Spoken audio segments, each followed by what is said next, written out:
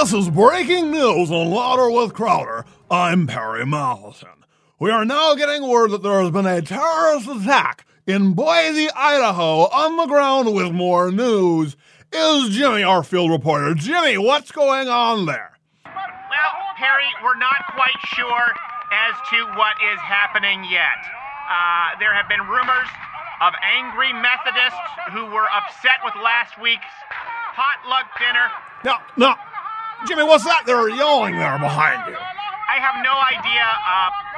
It's best if we come back when we have more information. Well, you heard it here first. I'm Perry Matheson, keeping you abreast with breaking news.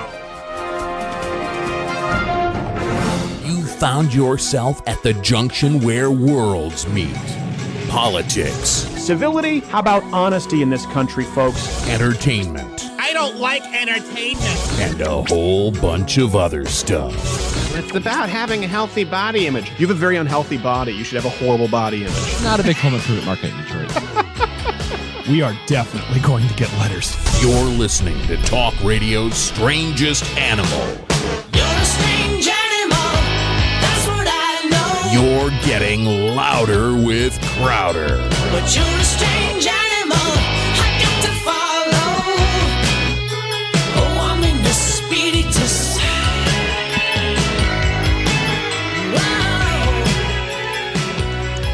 Oh, it's that time of week. And you know what that means. It's time to drop kick you in the face with truth and justice and political incorrectness. And, of course, some people will be fired. Producing with me in studio, as always, the video portion of the studio is Not Gay Jared. He claims he is not gay. You can follow him at Not Gay Jared. I apologize for the previous accusations. I fulfilled my legal obligations. You can follow him and draw your own conclusions. We good? We good. Not fired yet. We're good. We're good. Oh my gosh. This doesn't happen that often. So last week, almost the entire program was about Mitsu and the students because that was top story. And then, boom, Paris attacks only a few hours after we get off the air. And we hadn't even talked about it. So we get a lot of people listening to the podcast, obviously, who aren't listening on Wham or Cone, Alaska, in the middle of the week going, well, why didn't you talk about the Paris attacks? No. Well, you're listening Friday night, you're listening Saturday or Tuesday. It happened before the program. After the program. Yeah. This is true. I just had a stroke. Stop it. You're stroke shaming. And right now, firstly, this is breaking as we're talking about this. Molly, is it Molly? I think it's Molly. Molly. I believe. Just had another terrorist attack. I was reading about it this morning, and I was going, is this Islamic terror? What's happening? And, of course, now we know they yelled out Allah Akbar. Our prayers with the people there and thoughts. Listen, we have to, of course, we always pray anytime there's a tragedy, but I will say this. Often you're not going to hear me say prayers and thoughts with the family. You know why? Not because my prayers and thoughts aren't with the family. It's just sort of a hollow thing to say at a certain point, and I'd rather move on down with the jokes because that's how I help with healing. So, not right off the bat in the first segment, but we'll make some good Molly jokes later on down the line. 170 people were held hostage is what we know right now. Here's the crazy thing about Islam, and we'll get into the refugee situation, Paris, all of that. By the way, Ted Cruz on today and Michelle Malkin, Senator Ted Cruz and Michelle Malkin. For those of you who missed, Senator Ted Cruz, we did have to pre-tape because he's running for president, and that is kind of a big deal, so he has a busy schedule, but sat down, really relaxed. I think you're going to like what he has to say. So, Molly, any time before Islamic terrorism, if you read, there were 150, 170 hostages taken, your instinct was, wow, that guy's going to want a chopper. He's going to want millions of dollars. There might be I only hope he just doesn't kill anybody. When you read an Islamic terrorist takes 170 hostages, you think, oh my God, 170 people are going to die. Mm-hmm. And anyone who says otherwise is lying. They're not being honest with themselves. That's your instinct. 150 people are going to die. That's what we saw in Paris. In Paris, basically killed people one by one as their friends and family watched. So we don't know a whole lot about Mali right now. We just know Allahu Akbar and terrorism. Here's one thing I want to talk about. It's been a discussion, Syrian refugees. I'm pretty sure you can guess where I line up. But this whole discussion has been Islamic terrorism since Paris, right? Well, they're not all terrorists. Well, it only takes one. right? It only takes one terrorist coming from Syria. We had 5 arrested coming from the Honduras with fake passports, 8 arrested in Texas. So they're trying to get in here. Boston bombers were, I don't know if they were refugees, immigrants. What do they have? Visas? They were refugees. They were kind of a little different process, but they were refugees. Yeah. So I don't know how the left trots out. Not a single one of them has ever been a terrorist. It's complete and total BS. But I want to talk about something, and we've talked about this a lot. I hate to be a broken record. We talk about Islam and, Dearborn over there. Oh, okay, death to Stephen, whatever. I don't care. Bring your best. Let's talk about non-terrorist Islam. Let's talk about best case scenario. Let's talk about Malaysia. Let's talk about Turkey. Turkey, up until recently, was really sort of seen as this bastion of secularism to Islamic apologists. There was a soccer game here that happened in Turkey this week. And many of you maybe have seen this. You haven't seen the counter arguments, but there was supposed to be a moment of silence for the victims of the Paris attacks. Terrorist, I guess. Is that what we call it? The terrorist incident? Yes. And they booed the moment of silence. Now, I want to give you a little bit. It's a little hard to delineate. It's a little hard to hear. And then let me give you some context. So this is at a Turkish soccer game in a stadium full of, 50 to 100,000 people. Depends on the stadium. Moment of silence. Parents gather. Players gather. Parents gather.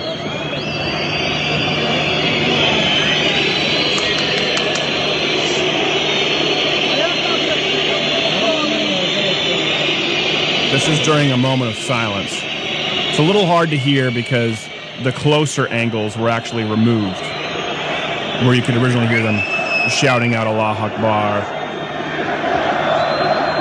You hear that war chant? This is the moment of silence. The players are shocked. All right. So we had the video up at louderwithcrowder.com, and then, of course, it was removed. Here's something. It's not that, and now there have been leftist arguments that actually they were shouting "Martyrs Never Die" and it was in support of Paris. Then there's another leftist argument that actually they were shouting "Martyrs Never Die" because they were mad that they didn't have a moment of silence for an ISIS attack in Turkey on 100 people a month ago. So they tried to tell us at Louder with Crowder that we weren't being honest with our audience. Well, hold on a second. That doesn't pass the logic test because it's a moment of silence. So even if you're yelling out Allahu Akbar in support of the Paris victims during a moment of silence, at the very least, it's wildly inappropriate and a-holish. Well, it's Turkish culture. I don't care about your Turkish culture. It's a crappy culture. I like your coffee. I hate everything else. Your culture sucks. Your religion sucks. Your people at your stadium suck. You're just being ethnocentric. Fine, let's go with that. You want to go with that? Have you ever tried Turkish Delight, though? Have you ever really? I saw it in Narnia when the witch used it to lure that kid, and I'm like, what? That kid's weak-willed. It's not even chocolate. Well, that's the extent of my experience with it, too. Is it? Narnia. Could I have some more Turkish Delight? You can once you betray your brother and sister. Is that Tilda Swinton or Caitlyn Jenner? I can't tell anymore. You did come out of my closet after all. That's Narnia. My whole life sucks. So the apologists don't work here with the Turkish game. And we'll get into the macro, but this is important. It's not just that they yelled out Allahu Akbar, right? If it's a moment of silence, 9/11, moment of silence. Praise the Lord! Praise the Lord! Praise the Lord, 9/11. If I do that, I'm an ass. You should kick the crap out of me, right? I should be leaving that room with third-degree burns. I should look like Darkman. I deserve that because it's inappropriate. So if you do that, I don't care about your culture. Here's the thing, though. So let's assume for a second that really the thousands and thousands of people who are yelling out Allahu Akbar and booing the moment of silence were doing so maybe because, they weren't supporting the Paris. It was the opposite day. We didn't know. It's actually Right. really popular. So let's go with the premise that I believe, call it a hunch, that really they were booing because they didn't like the moment of silence. Here's the thing. It's not just a few people. This is moderate Islam. Now, I'm not talking about terrorists. I'm not saying all these people booing are terrorists, right? What I am saying, though, think about this. These people in a soccer stadium, firstly. So a soccer stadium can be anywhere from 60,000 to 100,000, depending if it's like the Tokyo Dome or wherever that female transition David Beckham plays. it's a big, big stadium. You would have to have many thousands of people chanting this for the sound to wash over the microphones. Right? It's the Turkish Islamic equivalent of the wave. There were enough people engaging in it. They felt comfortable booing a moment of silence for the Paris attacks in Turkey. They felt comfortable enough in a stadium with tens of thousands of people that no one would kick their ass that they could do that. Anywhere in the United States, in Canada, in the free world, if you were to boo or shout out Allahu Akbar during a moment of silence for victims of terrorist attacks, you would be beaten. You wouldn't do it. You know why you wouldn't do it? Because you'd be escorted, you would be tackled, you would be tased, you would fear the repercussions. So here's my point. Regardless, extreme scenario, terrorism, right? Extreme scenario. Allahu Akbar, Allahu Akbar. That's extreme scenario. That's also their top 40, by the way. Very hard to distinguish number 1 through number 6. Now let's scale it back. Moderate Islam is still booing a moment of silence. It's still accepted in mainstream Islam because they did it at a soccer stadium with tens of thousands of people. They felt comfortable enough among their moderate Muslim brethren to do that. Right? There's even honor among thieves. You don't steal from other thieves. There is no honor among these people. These people. Huh? What do you mean, you people? I mean Muslims. What do you mean, you people? No, I mean Muslims. I mean Muslims. Islamists, radical Islam, no Muslims. So even though extreme Islam really sucks, right? Moderate Islam isn't all that better. It's not very good. That's what I want to talk about. Let's assume that most Muslims are moderate, and most Muslims are not terrorists, granted. But compared to freedom, compared to Paris, which is even socialist, certainly compared to the United States, compared to anyone who's, if you're a feminist, if you're gay, if you are not Muslim, compared to any other religion, compared to any other political, ideological, legal system, moderate Islam still sucks really, really bad. It's bad, Larry. It is bad. You don't need to be blowing somebody up to infringe on their rights and boo a moment of silence. So let's not talk terrorism. We'll talk mainstream Islam. More after this. Louder with Crowder. But they fought with expert timing.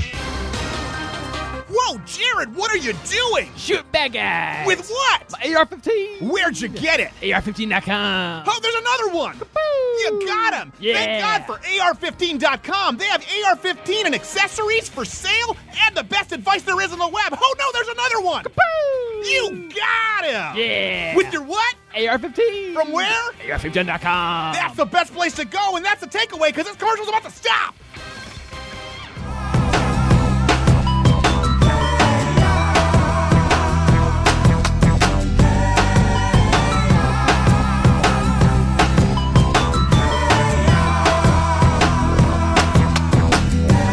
Glad to be back. We don't know what we're going to be doing for next week, Thanksgiving. We may do a special on Thanksgiving, and of course the brutal savages, which have now come to be known as the indigenous people. Thanksgiving, though, we will be busy. Busy. I plan on still being knocked out cold from the old tryptophan. So That's actually a myth. everything's a myth to you. Well, no, you can. I could come up to you and be like, listen, Steven, I really like bendy straws. You'd be like, No, are you an no. idiot? You know how much air you're gonna get cancer from that. I read this thing one time. No, You're no, gonna die tryptophan. I've from- taken bendy straws. tryptophan. You cannot use something worse, Jared, than bendy straws. Those are the worst. It's a myth. Bendy straws? Bendy straws. How dare you? How dare you? Exactly. They are terrible for you. I know. They cause rectal cancer. I know. You probably have it right now. Wait, no, that's right. You can't. have had your lower intestine removed. Fire. This is true. Well, then in that case, I want potato You'll chip. get nothing and like it. that's the cancer you'll get. It's true. The tryptophan thing is, you can actually take tryptophan as a supplement. I have. So what the idea is, tryptophan converts to 5-HTP, converts to serotonin. You can take the sort of middleman 5-HTP, and that does increase serotonin in the brain. Serotonin, if dopamine is your reward center, you're waking up, boom, bazing, dopamine, coffee, stimulants. And then serotonin, generally speaking, is kind of the nighttime. Okay, let's calm down. It's related to melatonin. So tryptophan converts to 5-HTP, converts to serotonin. Melon? Melatonin, not melanin. Oh, okay. No, I know. You want to get some to Sean King? Let's ship it off from a ship it off to Sean King. Costco bulk order. Oh my gosh. Could you imagine if melatonin were melanin? He would just be hoarding them from the Walmart aisle. Talking to his wife. Quick, get that more. Wait, sweetie, it was people are watching. I'm gonna get that more. Get that melatonin. Get that melatonin, woman. Sean King, yo. Y'all know I'm black. What an ass. Speaking of asses, we were talking about moderate Islam. You know, the second the Syria thing happened, the Paris thing with Syria, we're talking about refugees right now. Immediately when it happened, pray for Paris, and immediately afterward, I wrote a letter about it, was pray for Syria. And the second France responded and attacked an ISIS training center, they were told that they were terrorists on Twitter. This is mainstream, trending all over social media. You're no better from all these Muslims decrying France. You're just as bad. No.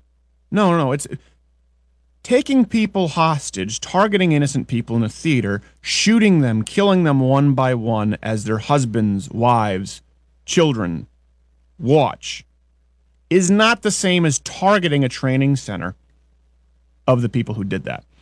And that's what's such a weird, we're in a weird time because of social media. After 9/11, we were able to, even leftists, I mean, that's why George Bush had the highest approval rating in history. We were able to identify what terrorism was and say, okay, we've got to do something about this. Now, right away, the left pivots to, well, no, not all. Let's be sympathetic to Muslims. Let's be sympathetic to refugees. France is no better. Retaliation is just as bad as terrorism. That's where we are.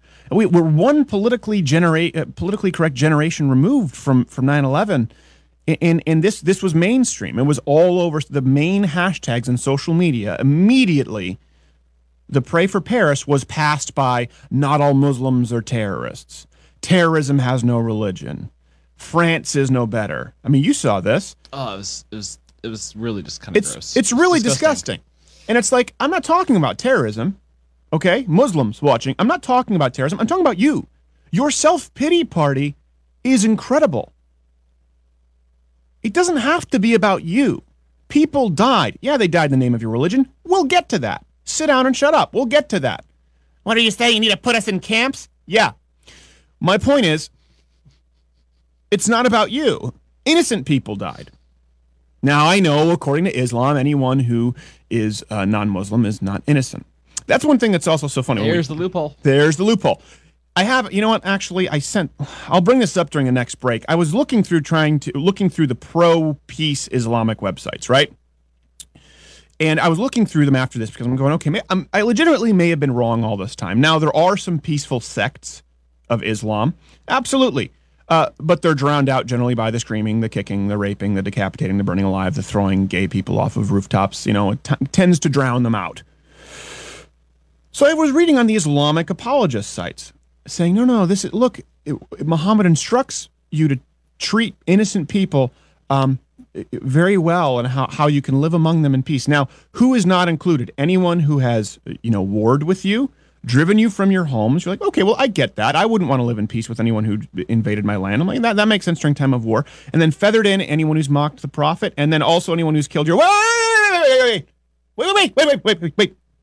Anyone who's mocked the prophet. These are the people you will see on CNN. These are the people you will see out there championing the Islamic cause. That no, we need to we need to condemn terrorism. We need to treat innocents well. You cannot be innocent ever under Islam, ever, if you've talked about Muhammad in a less than praiseworthy way. If you've ever said Muhammad, I think, was kind of a dick, you're no longer innocent. You deserve to die. If you've drawn a picture of Muhammad, you deserve to die. Now, that's mainstream.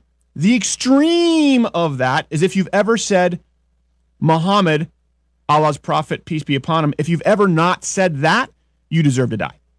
So again, that's the extreme. Scale it back. You ever draw a picture of Muhammad? You're not innocent. You ever say you think Muhammad's a false prophet? You're not innocent. Which means all Christians who have balls, by the way. I want Christians out there to grow balls, by the way. If I may use that. Can I use that? Balls, Christians. You have to acknowledge that Islam is straight from the pit of hell. If you're not a Christian and you believe in evil, you have to acknowledge it straight from the pit. But as a Christian, okay, does it have prophets after revelations? Yes, absolutely. Does that prophet subvert the texts before it? Absolutely. In Islam, they believe the blessing of Abraham was actually switched. It was the old switcheroo. Who caused it? The Jews. And they basically tell you that Jesus is not who he claims he said he was. So if you're a Christian, you've got to believe that Islam is evil. And then if you're not, let's just look at the stats. We'll have more of those stats after this. But again, I don't want to talk about terrorism. Let's talk about moderate Islam today. Let's talk about mainstream countries. Coming up next, you're going to love this gentleman. You may have heard of him. Senator Ted Cruz is on cruise control to the White House. I'm sorry, I had to do it. Stay tuned. Senator Ted Cruz right after this.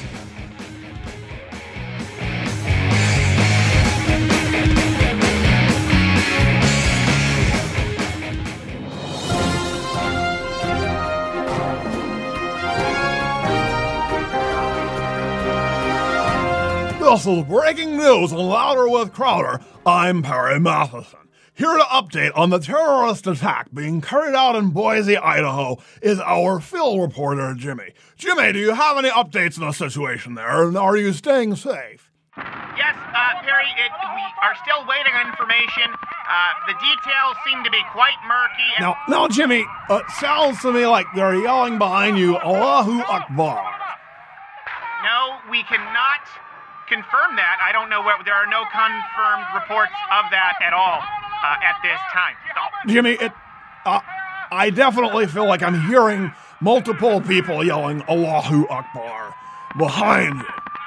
Well, are you fluent in Arabic, Perry? No, I am not fluent in Arabic, but I feel as though... Well, then, maybe you should reserve judgment, because it wouldn't be fair if Arabic people who didn't speak English heard you yell that you wanted potato salad and told everyone that you said Jesus killed. That's a fair point. We'll check back in with our field reporter, Jimmy, and keep you abreast. You're listening to Louder with Crowder. Louder with Crowder. Louder with Crowder.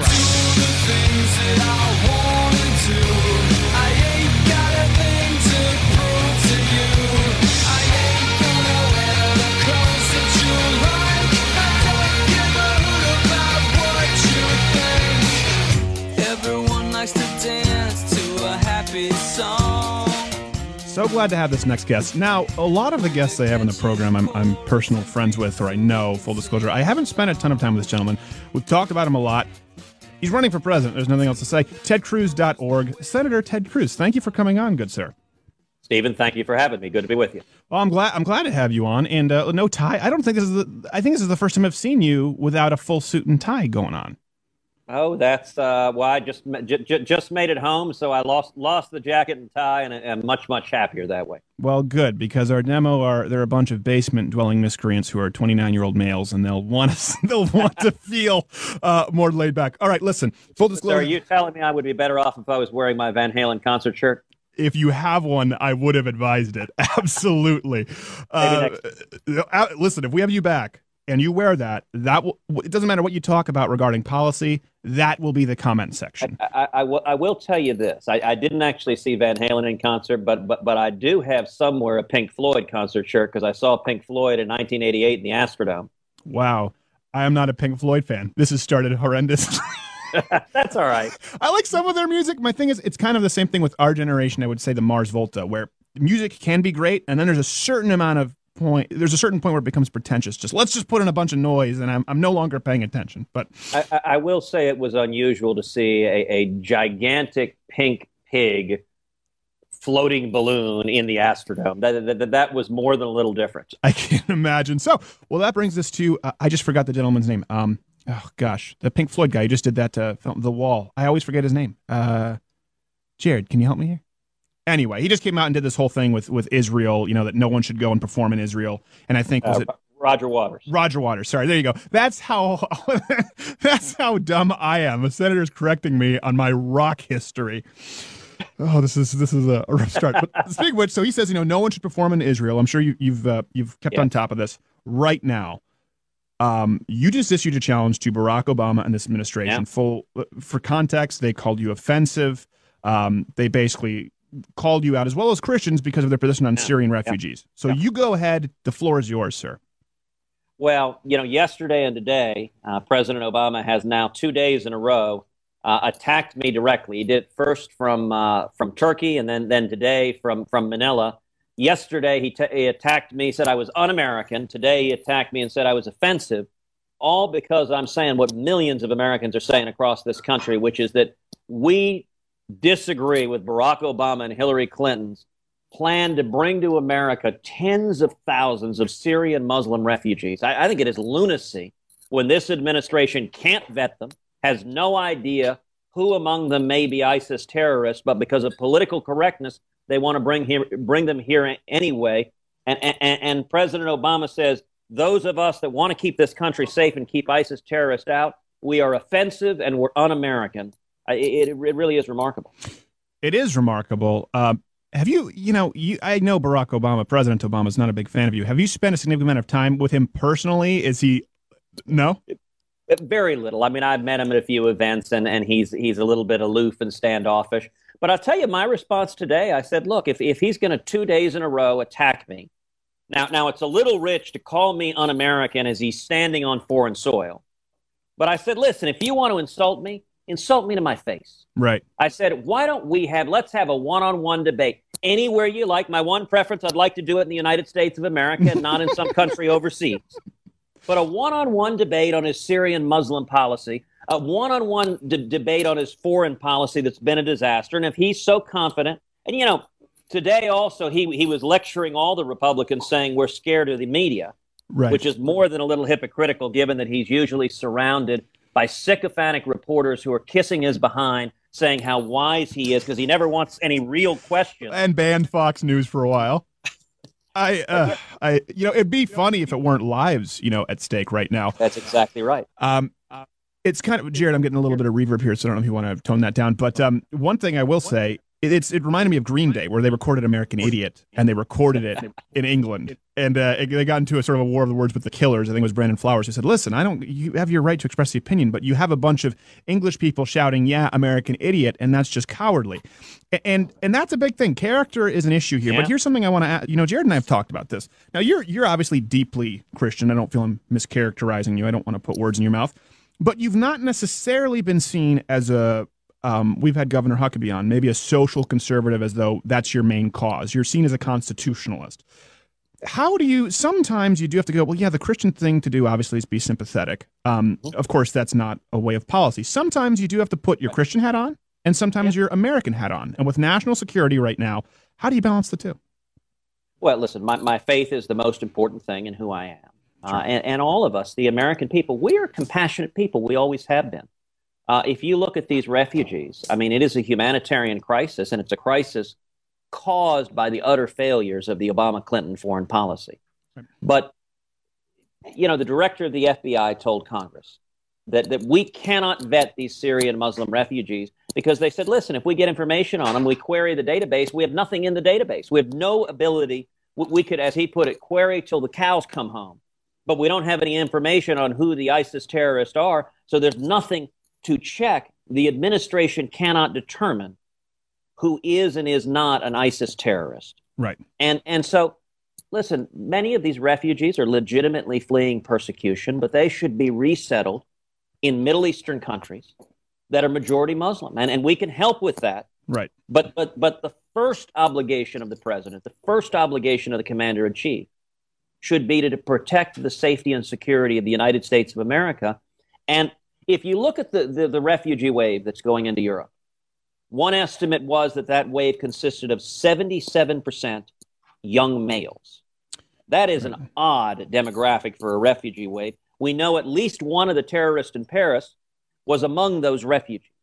Right. And it doesn't make any sense at all for President Obama and Hillary Clinton to be bringing in tens of thousands of Syrian Muslim refugees when ISIS has said they intend to carry out terrorist attacks just like Paris here in the United States and to murder hundreds or, if they can, thousands of Americans. We should protect America first. No, I agree with you. And I was talking about this today. Did you see the Turkey, the soccer game, the Turkish fans? Did you see that video I did today? not. Okay. Well, let me kind of give you a briefing here. But by the way, Stephen, you'll like this, but links to your show light up my Facebook page. So Don't admit that. Don't admit that. All the time. I'm just telling you. Do not admit that on air. The folks on my stream are big fans because I click on things all the time from you on Facebook. Well, today, actually, we just had a violation of service on Facebook. They said, I said, okay, hold on a second. Tell me which post. They didn't tell me which post, and they didn't tell me which policy. Listen, I mean, listen, that's why I say be careful, because we're pretty edgy. I'm an entertainer, and I'm always very straightforward that we're not profane, but we do some very offensive things, so people know that going in. And Facebook had a problem with it. We've had denial of service tactics on the sites, angry. I mean, right next on Care, I'm next to Salman Rushdie and Mark Stein. And what people don't, and this is actually ties back to the point about Turkey, people think, oh, you're on Care. Well, have they blown you up yet? Well, no, but we have had all kinds of cyber attacks. They've tried to take down the site. They have successfully a couple of times. YouTube, Facebook. Yeah. So Turkey, there was a moment of silence. Who was Turkey playing? Do we know, Jared? Was it? I don't know. One of those Europe. I can't stand soccer. Men in pink jerseys with buns in their hair. I'm a hockey guy. So they had a moment of silence, and they were yelling out what definitely sounded like boos and Allahu Akbar. And to the point you can see the player reactions where they're shocked. Now, the left has tried to spin it, saying they were actually shouting out martyrs never die. And there's two theories.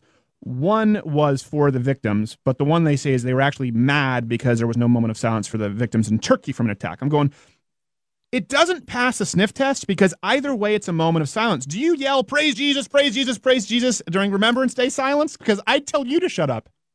Look, a moment of silence is not that complicated to figure out how to do it. Well, then it becomes an intellect problem. But that's the best case scenario. Let's talk. Turkey has been widely regarded as one of the most moderate Islamic countries. What would we put there? Turkey, Malaysia, UAE? I don't want to speak out of turn. You would know better than I would. So what would you put, until recently, would we have put Turkey in that list? Would that have been fair from leftists? Relatively speaking. I mean, look, it has not had the same problems as places like Libya and Somalia and Yemen. But Erdogan is a pretty vocal and aggressive Islamist. Yes. Now, and I'm not saying you would, but I'm saying leftists touted it as kind of like, well, look at places like True. Turkey. Leftists whitewash what's happening in Turkey quite a bit. Right. So that's best case scenario. Yeah. So let's take terrorism extreme. Best case scenario, you still have people who in Europe want to implement Sharia law and install Sharia courts. Dr. Ben Carson got a lot of flack for saying Sharia law is basically incompatible with the Constitution. It's not politically incorrect. Is it accurate? It's absolutely accurate. I mean, listen, I have been fighting against Sharia law for many, many years. Under our Constitution, it is only American law that is enforced in our courts, and Sharia law has no place.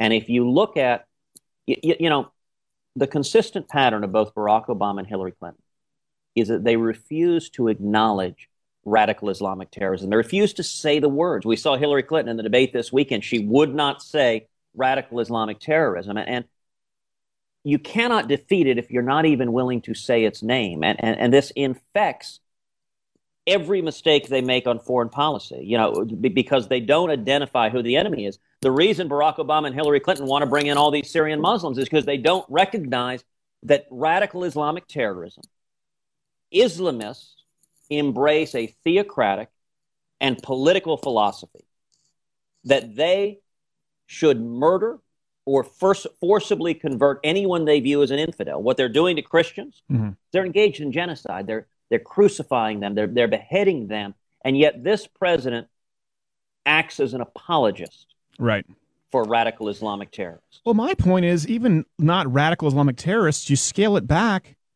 moderate Islam is still pretty bad. If you're a feminist, if you're gay, if you want to talk about equal rights, it's still not very good. I'm not saying Muslims can't be good people, just like any group can consist of good people. But if you look at any, like I'm saying, moderate Islamic countries, they're not bastions of human rights, disregarding terrorism. Look, more than once when I've had conversations with leftists, I've asked them, when they're focused on on issues like gay marriage and how it's the most important issue from their perspective, I've said, recent years have been very bad years for gay rights because ISIS is murdering homosexuals. Iran is murdering homosexuals. Barack Obama sending $100 billion to the Ayatollah Khamenei empowers a radical Islamist leader who wants to kill us, who chants death to America. And the funny thing is, leftists apparently have no trouble with sending $100 billion to someone who murders homosexuals. Right. What do you do when they say... Because their commitment to ignoring the evil of the Islamists is so great that everything else fades in front of it. Okay, we have to go to a break quickly, so let me give you a last word before we go to the break. We'll come back. What do you say when leftists say, well, George Bush was in some pretty cozy relationships with people who were less than pro-civil rights in the Islamic world? Because Republicans have been guilty of that, too. How do you respond to that? Well, I think what should guide U.S. foreign policy is the vital national security interest of this country. And you're right. Not every ally of this country has an unblemished record on human rights, and we should speak out against it. If they're not honoring human rights, we should speak out against it. One moment. Hold that thought. Louder with Crowder, tedcruz.org. Stay tuned.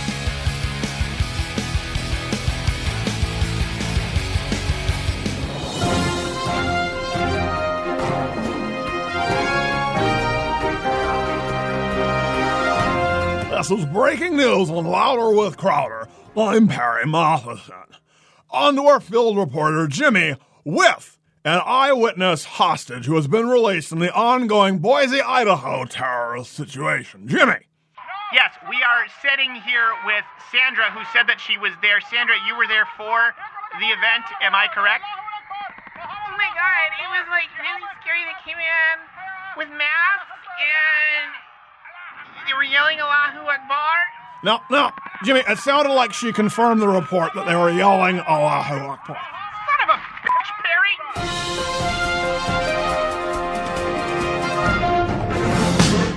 You're a strange animal, that's what I know. This is Louder with Crowder. But you're a strange animal, I got to follow. Oh, I'm in the spiritus.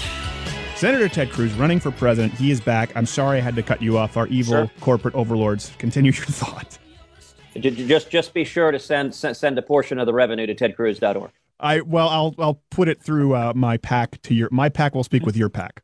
Excellent. And then I'll call big unions and have them give to Bernie Sanders' PAC, and then only on the condition that he says he hasn't gotten any special interest money. Please continue. Well, we were talking about foreign policy focusing on the U.S. national security interest. If you look at the Obama-Clinton foreign policy, the one place they've been eager to use military force is inexplicably where it benefits radical Islamic terrorism. So, for example, in Libya, Hillary Clinton's war in Libya, where Obama and Hillary led NATO in attacking Gaddafi. Now, listen, Gaddafi was a bad guy. He had a horrible human rights record. But the sanctions against Libya, the strong foreign policy of this country had worked. Gaddafi had handed over his entire nuclear program. He was cooperating with America against radical Islamic terrorists. He was handing over terrorists to this country. He was an ally in stopping radical Islamic terrorists in northern Africa. But yet, President Obama and Hillary Clinton led the NATO effort to bomb him, to topple him, to kill him ultimately. And the result is they handed Libya over to radical Islamic terrorism. You want to know why Benghazi happened? 4 people were murdered. It wasn't just Hillary Clinton's malfeasance that night. It was the failed foreign policy that had turned Libya into an Islamist war zone. I'm sorry. No softballs here. Yeah. It was a YouTube video. Get it correct, Senator. Get your facts correct. When I first read that. The interesting thing is Hillary at the same time told Chelsea, her daughter, she knew it was terrorism. So while she's lying to the American people, she's emailing Chelsea going, oh, it's terrorism. And then she turns to the American people and says it's this silly YouTube video. Right. Well, I've talked about that. When I first read that, I've done quite a few videos on Islam. When I first read it and they said, I've had videos with many millions of plays on Islam, I thought, oh no, my video just got Americans killed. And then I saw it and I was going, the video had like a couple hundred plays. No one had even seen it. It was one of those things that was totally irrelevant. Anyways, not to go. Well, I want to go a little. And Stephen, let me make a quick point on that. It's not just Libya. We see the same thing with Egypt. where the Obama-Clinton foreign policy toppled Mubarak. Now, look, Mubarak had a sketchy human rights record as well. He had real issues there, but he had been a consistent ally of America for decades. They toppled Mubarak and they put the Muslim Brotherhood in power, which is a terrorist organization funding terrorists that are trying to murder Americans. And you look at Syria now, they're trying to topple Assad. If Assad falls, Syria will fall entirely in the control of radical Islamic terrorists. And why is it that this administration, the only time they use military force, is to undermine American allies and to further their efforts consistently further radical Islamic terrorism? And I think it's because they refuse to even acknowledge it exists. So they don't ask the difficult questions about who are the bad guys we're benefiting. Well, listen, Senator, I don't mean to say that you're out of touch because you're dealing with it politically, but we're talking about a generation of people who get offended if you use the genetically proper pronouns. So getting to the point of calling something Islamic terrorism is a little further down the trail. Look, these guys are so nutty that the federal government is going after school districts trying to force them to let boys shower with little girls. Now, listen, I'm the father of 2 daughters. And the idea that the federal government is coming in saying that boys with all the God-given equipment that boys can be in the shower room with junior high girls, this is lunacy. And I bet you there are a whole lot of parents, particularly parents of daughters, they're not eager to have the federal government saying, guess what, your daughter has to shower with a boy if he wants to be in there. Yeah, I know. And that's, leftists simplify it to love versus hate. And we're going, well, hold on a second here. This is an issue that has gone on for all of time, the gender differences, which now we have to act as though it doesn't exist, and there's intersectional feminism. I mean, I don't want to get off too far off into the weeds, but I will say this. If I am a Republican candidate, I'm just a younger guy. We have a much younger demo. I mean, there isn't even second place in the conservative sphere with people as young as us. And I actually want to get to something that I think would be important for you in connecting with them. But there are 4 winning issues for Republicans. Free speech, that's a winning issue. The pendulum shifted. Guns, that's a winning issue. And then Islam now is a winning issue, calling it out for what it is. And funnily enough, also anti-third wave intersectionalist feminism. There's been a huge turn from both men and women. Those are winning issues, regardless of your personal faith, and people can get on board. And sometimes I watch the debates and Republicans just seem to miss it, and they focus on issues that are losing issues. Why? Why is that?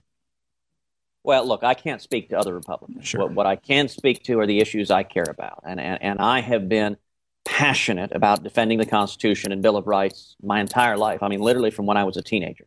And you're right, free speech. Democrats don't believe in free speech anymore. No. I wrote a book this summer called A Time for Truth. And I describe in that book the Democrats' efforts to repeal the free speech protections in the First Amendment. And I led the fight against that in the Senate. It's the thing that probably horrified me the most about the Harry Reid Senate. And when it came up for a vote, do you know how many Senate Democrats voted to preserve the First Amendment in the Bill of Rights? I'm going to go with 2. How was that a trick? Not a single one. 0. Every Democrat was on the other side. And I'll tell you, I gave a speech on the Senate floor next to a poster of Ted Kennedy, who, when Democrats tried this 15, 20 years ago, said, we haven't amended the Bill of Rights in over 200 years. Now is no time to start. And I said, are there no liberals left in the Democratic Party? Are there no Ted Kennedys? Right. Is no one willing to defend the First Amendment? And sadly, the modern Democratic Party, they are the party of government power. If a young person wants to understand the Democrats, if you think the government should have power over you to silence your speech, to take away your guns, to invade your privacy, to control your life, to raise your health care bills, to raise your electricity bills, to decide what you can do with your life, then you vote Democrat. If you believe in individual liberty, then don't vote Democrat. Friends don't let friends vote Democrat. This is true. Well, we have 30 seconds, so here's what I want to do. I want to continue on that because as we go to the web extended version for people listening terrestrially, that's where you get off into the weeds with the youngins. I want to follow on that path because there are definitely some things that I think you're catching that maybe some other Republicans are missing. Louder with Crowder. Stay tuned. TedCruz.org. He's getting a nice big check from my PAC to his. Go to louderwithcrowder.com for the web extended version. You're listening to Louder with Crowder. Follow Stephen on Twitter @SCrowder.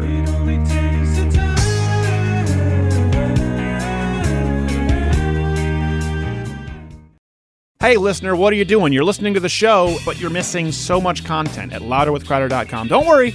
I'm not trying to sell you anything, not any gold or self-lubricating pocket catheters, just news, videos, and exclusive stuff that you don't hear on terrestrial radio. Again, it's all free. We're not asking you to spend any money. Just visit there, get your news, and get a couple of laughs. If you want to send me money, that's fine. What? I don't even know. How did you get in this room? Cold hard cash. This ad took a bad turn. Hey! Louderwithcrowder.com. Don't listen to Fun Dip. It doesn't cost a thing. Louderwithcrowder.com. You're a strange animal, that's what I know. You're getting louder with Crowder. But you're a strange animal, I got to follow.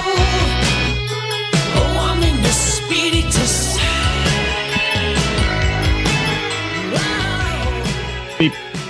You had my mic. Glad to be back. Thank you. You're fired.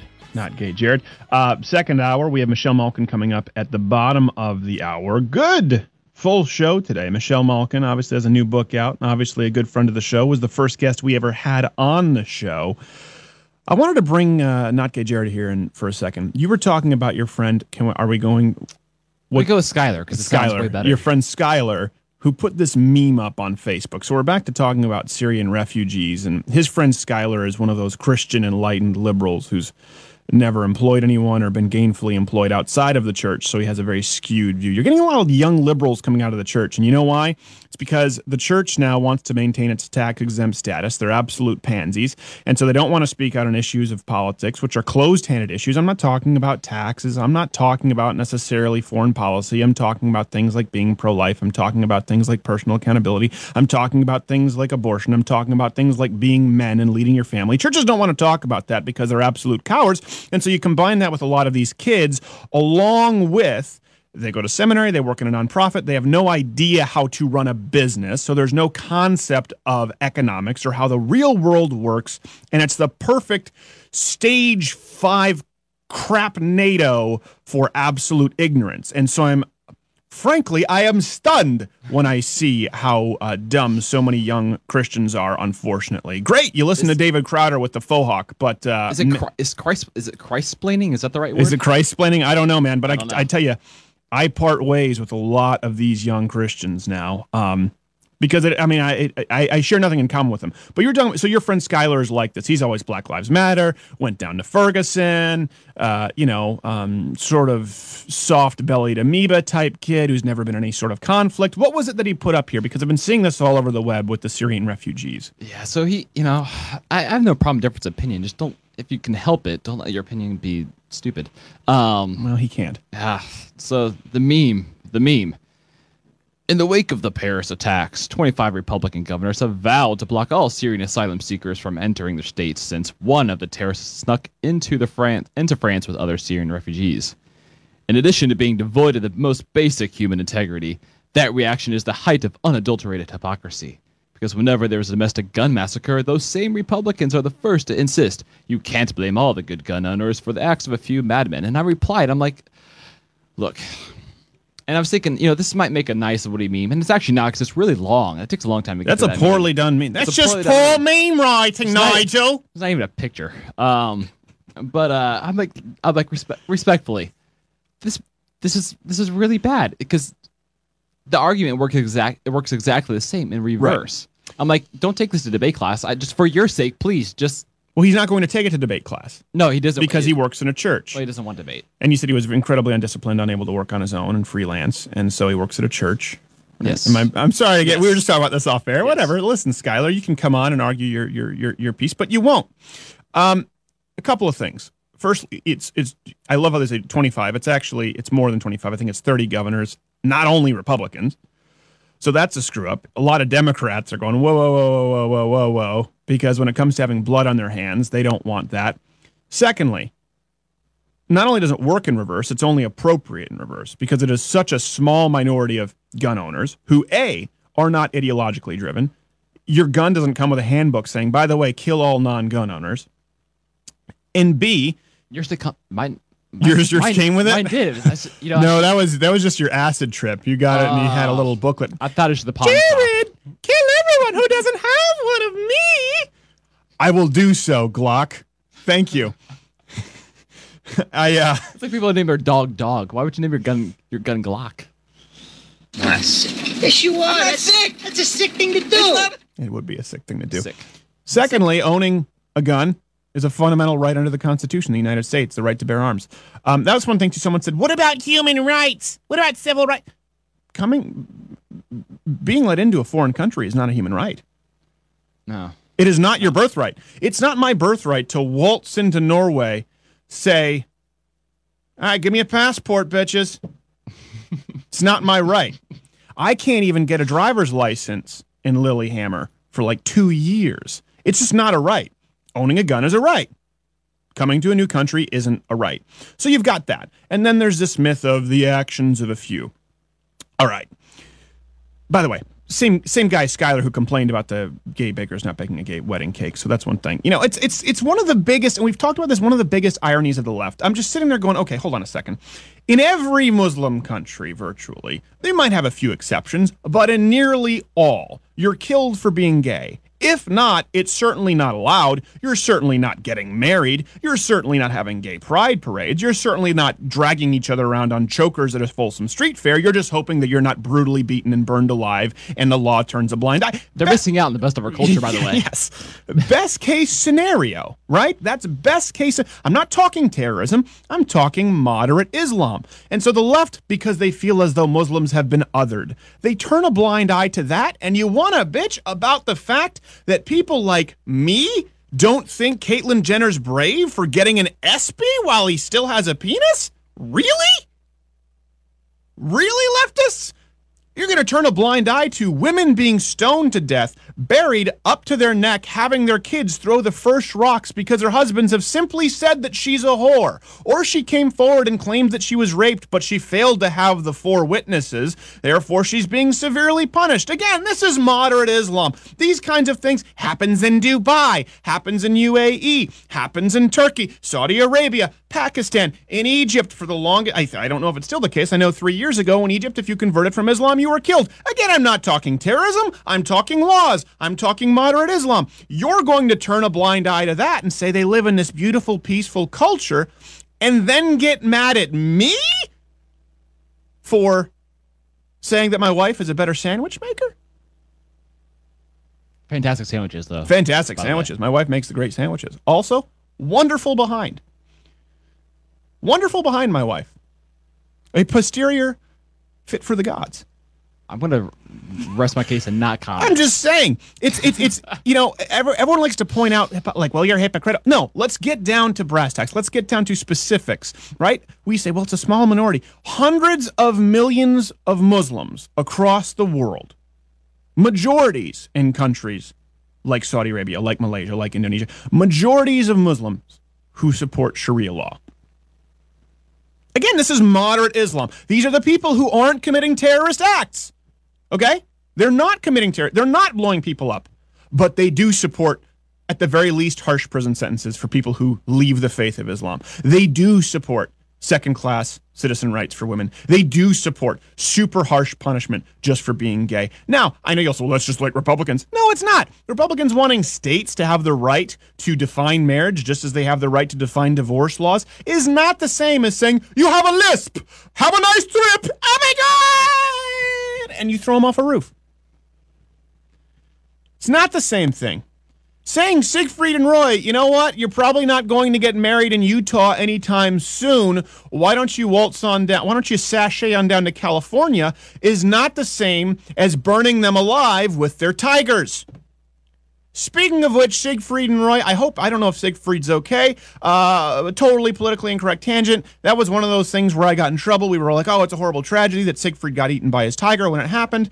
I don't believe so. I believe if you live with tigers in your house, in your bathroom, you have tigers waltzing around your swimming pool, you're on borrowed time. If you make it out past noon without being tiger excrement, it's a bonus.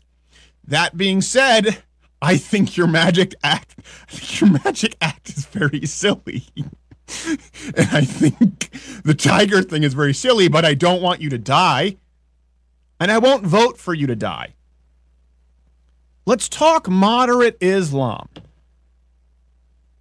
If you're going to talk conservative Christian extremism in the United States, let's talk moderate Islam. And here's a big difference. You were talking about this week, Jared. You said sometimes, obviously as a Christian thing, you want to be sympathetic. And sometimes you have to take off, and we talked about this with Mr. Cruz, and there's a web extended version. We talked about it more. Sometimes you put on your Christian hat, and sometimes you put on your America hat. Because Christianity, the faith, it is an ideology, it is a moral filter, it is a way of life, it is a means to eternal salvation. But it is not a specifically prescribed system of law, unlike Islam. Yeah. Matthew 5 does not apply to government. No. It has nothing to do with it. That's not my opinion. That's if you look at the context of the language that was used in the original Greek, if you look at the language that was used in context of who he was speaking to, it's not a prescription for government law and how we should, direct foreign policy. Right. Or even domestic policy. It has nothing to do with that. And people, these people like Skylar, love to pretend Matthew 5 is the pinnacle of the entire Bible. It applies to everything you could possibly, we have to go to a break soon, but you're right, and I want to get more into that. But you know what? A great example, Jesus himself. They talked about the needing to submit to the law, the need for a government outside of God's spiritual law. This is Christianity, whether you believe it or not. Jesus submitted himself to the law that crucified him. Didn't have to. He submitted to the law and let it happen. As a matter of fact, God used secular law to prove his law. That's one of the big ironies. He used the law in having his son crucified to prove his law, a law about sinfulness, his law about eternal salvation. So it's very, very clear. That's the big difference between Christianity and Islam. That's why one can coexist with governments and one has to be government. We'll talk more about that after this break. Louder with Crowder.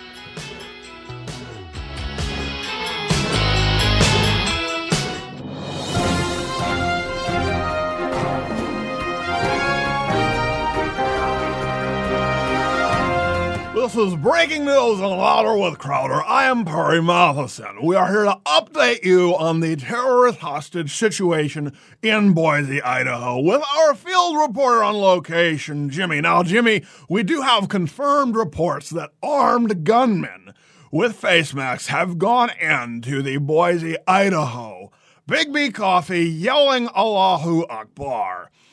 Is it safe to say at this point that this is an act of Islamic terrorism? No, it's not. It's not, Perry.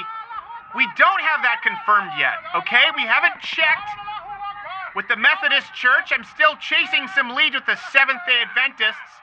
Why do you have to be such a prick? Well, I am hearing it sounds like behind you, again, without passing judgment, Allahu Akbar. I definitely feel that I am hearing Allahu Akbar. No, actually, this is the new lav mics you've given us, and because of the echo and the cardioid, the B's sound like L's. So you're saying that they're in fact yelling Allah Akbar? Yes, that's what I'm telling you. I'm chasing down a lead. We think this could be an ABBA fan group that's gotten out of control. We don't know yet.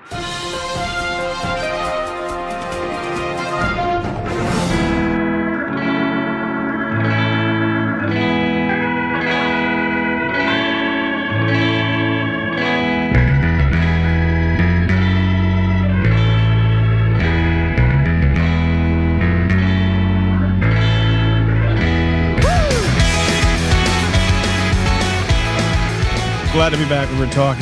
We're still talking about Syrian refugees. We'll get to Princeton and Dartmouth. Stalker Jim is tweeting us. Listen, Stalker Jim, we love you, but he's tweeting Ted Cruz going, passionate defender of the Constitution, Article 2, Section 1, Clause 5. Why are you running when ineligible? Stalker Jim, this is a perfect example of a losing argument. First off, it's incorrect. You're a natural-born citizen if you're born to American parents, either or. That's the law. Secondly, why? Why go after Ted Cruz if you think he's the best candidate? And you're clearly the only person outside of crazy conspiracy theorists who believe he's ineligible. I just don't understand it. We love you, Stalker Jim, but this is the kind of thing. This is why people sometimes block you, because you get on that and you don't leave it alone.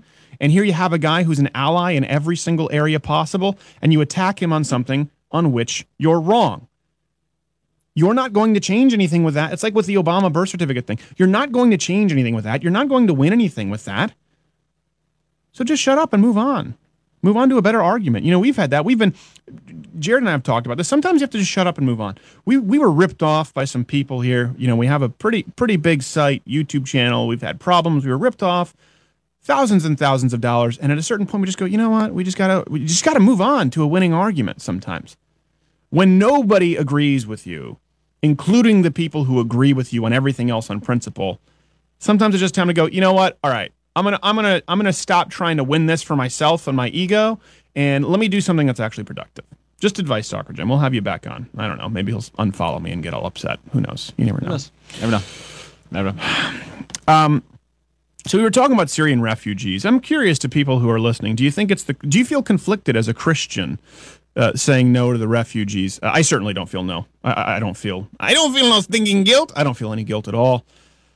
I really don't. I feel sympathetic, absolutely, but I also feel more sympathetic to the people of the United States who deserve to be safe. To me, like, Ted Cruz has talked about this. What makes us think that they would be better here than relocated to somewhere? I mean, could you imagine something crazy happen in the States and you being relocated to the middle of Pakistan? Could you imagine that kind of culture shock? For them, I don't think it'd be best to I mean, do you know they have to go through like all kinds of like cultural appropriation videos and things like that just as part of the refugee program? They have to like learn about how to bathe themselves and stuff coming into the States. Yeah, about what's appropriate here. I mean, there's. Did I ever tell you that weird story of the culture in shock. New York at the cab gas station? No, but I want to hear this. Well, most cab drivers in New York City are Muslim. Yeah. So I was in New York, and I was with I've driven in New York City twice. So everything else is actually pretty easy. I've driven in Manhattan twice because I had to rent a car, and I was driving across the country, coming back, returning it at Hertz or Enterprise. And there are only 2 gas stations, I think, on the island. One up towards 98th on the east side, and then there's one. So I was driving up towards the one on the Upper East Side. And so I go in, and there's a gas line, like Jimmy Carter. There's a gas line, all yellow cabs, and then me and my Ford Focus or whatever the economy was that I rented at the time. And as a matter of fact, there were such long gas lines that the pumps, Jared, had like cords that were longer than the room of this whole studio. So you could take pumps and go further because the cars couldn't actually get up next to the pumps. Sure. It was so crowded. So I'm like, okay, I leave my pump there, and I go into the bathroom. And this is not a joke. This is true. I'm at the urinal, and then I'm taking care of my business, and there's basically what looks like a watering can, like you would use for a garden, and it's sitting on the urinal. Okay, that's weird. And I go to wash and a guy comes up next to me, and he looks at me, and he's sneering at me, a Muslim gentleman. And at this point, I'm nervous, so I actually can't do my business because I'm nervous. He's looking at me, like straight in the eyes. So I get to see him leave. He reaches into the watering can on his urinal, and then I see his hand go below the divider. And I see the next guy come in. So I'm like, you know what? I'm going to wait. I see him do the same thing. It was a Muslim thing and I had never been aware of this. If anyone out there listening knows of this, where you wash yourself after partaking in numero uno. So they were reaching in and polishing their nub with this water from a can, and of which every single other person they'd reached into this. So they're dipping their hand and they're doing this, and I'm washing, and they're all looking at me. And it was one of those things I felt so silly. Like, how do I not know this? I had no idea. I don't know if it's a religious thing or a more of a cultural deal. But every single guy came in and they were looking at me like I was the weirdo because I didn't. Now, again, that's a perfect example of religion versus logic, legalism versus the spirit of the law, right? You're not getting cleaner by dipping your fingers into a watering can at a public urinal in a New York City gas station and rubbing that on your donager. That's not helping anyone. It's not sanitary, but it's part of the custom. So remember that happened, and I read it up afterward, and it's quite common. So you've got to tell these people, I mean, imagine, just that. You don't even think of those things. You talk about the terrorism, you talk about beating the wives, but you don't even think like, hey, where is my pool of water at the urinal? Oh, we don't have those here. What? I'm calling the ACLU. There's a lot of little things. It's a mess. It would be best not to mention. I mean, then you get on. Derek, we're okay with the FCC, right? Since I'm talking about, I'm just mentioning, yeah. He's like, I don't care. Nub. Nub's an okay word. That's a good word. It's a very accurate description with myself. Horrendously small, Doniger. Go ahead, Jared. You can't just pass off like that. I don't even know. I just think that nub running through my mind now. It's true. But you're right. There's a lot of cultural issues, and the problem is Islam doesn't allow for you to submit to certain American ideologies. Here's a question for you though. Yeah. Now, do you agree? I don't. Right off the bat, I don't agree that, like Ted Cruz, some of those people talk about screening for Christians and only accepting Christian refugees. Do you have a problem with that? Do you ever see a problem with that? I think everyone who comes in needs to draw Muhammad. Draw Muhammad, you come to the United States. I mean, does he? How it could be a complimentary picture. Complimentary. It doesn't have to be a bad picture. Sure. Draw Muhammad, you can come in. Here's the problem. They lie about this. It's 70-something% are men. If you've seen the pictures, these are young, which is very, very bizarre for refugees. And I've seen numbers. I don't want to quote. They may not be entirely accurate, but I've quoted. I've seen as high as 2/3 of them support ISIS or ISIS sympathetic. So definitely majority of young military-aged men coming in. You don't generally see that with refugees, which tells you either A, they're leaving their women and children, or B, they've never had families, in which case they're that perfect prime military age, likely to be indoctrinated. Oh crap, I forgot. We have Michelle Malkin coming up here after the break. Louder with Crowder, Michelle Malkin.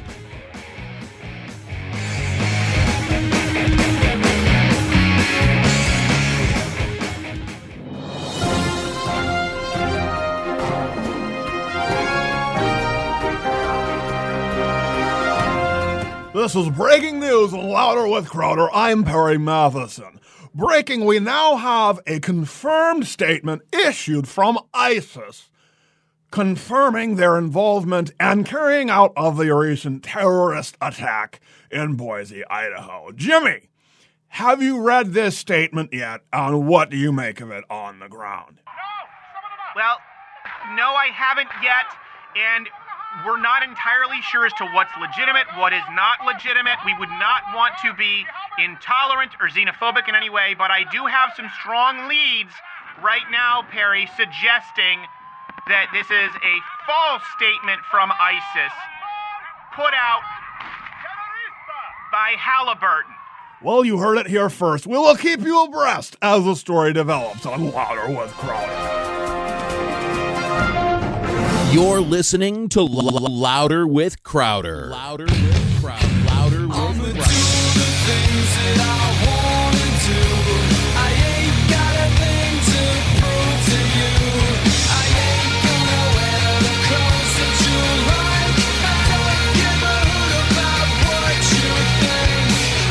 Everyone likes to dance to a happy song. So glad to have this next guest. She was the first guest on this program. Oh my gosh, I'm blocking the camera here. Her new book is out, sold out, How High-Tech Billionaires and Bipartisan Beltway Crap Weasels Are Screwing America's Best and Brightest Workers. And I can bet that's a censored title that went back and forth with the publisher. You can find her at michellemalkin.com. Mrs. Malkin, thank you so much for being here. Always a pleasure, Steve. I don't, everyone has to say that, but this show is not always that case. So, okay, full disclosure. My wife did not let me know that there was a package in the mail. It came this week, so I haven't read all of it. I've only read through a chapter here today. But I want you to describe the book for people out there who may not know about it. And the one thing that strikes me here is we've been painted, I guess, conservatives as the party of big banks and supporting corporate cronies. You kind of tip that myth and put it on its head in this book, don't you? Well, I do. It was a great opportunity to go back to my investigative journalism roots, and there really is a line that you could draw between Invasion, which is my very first book, chronicling all the ways in which lax immigration enforcement paved the way for the 9/11 terrorist attacks, to Culture of Corruption, which talked about all of the backroom crony deals and all the back scratching and obviously the ideological and the campaign finance reporting that went into that book and compiling everything that we now see come to fruition with the Obama administration. And in a way, Sold Out is sort of like a combination of Invasion and Culture of Corruption on steroids, because it takes a look at something that's been neglected in all of the brouhaha over immigration policies, and that is the entire plethora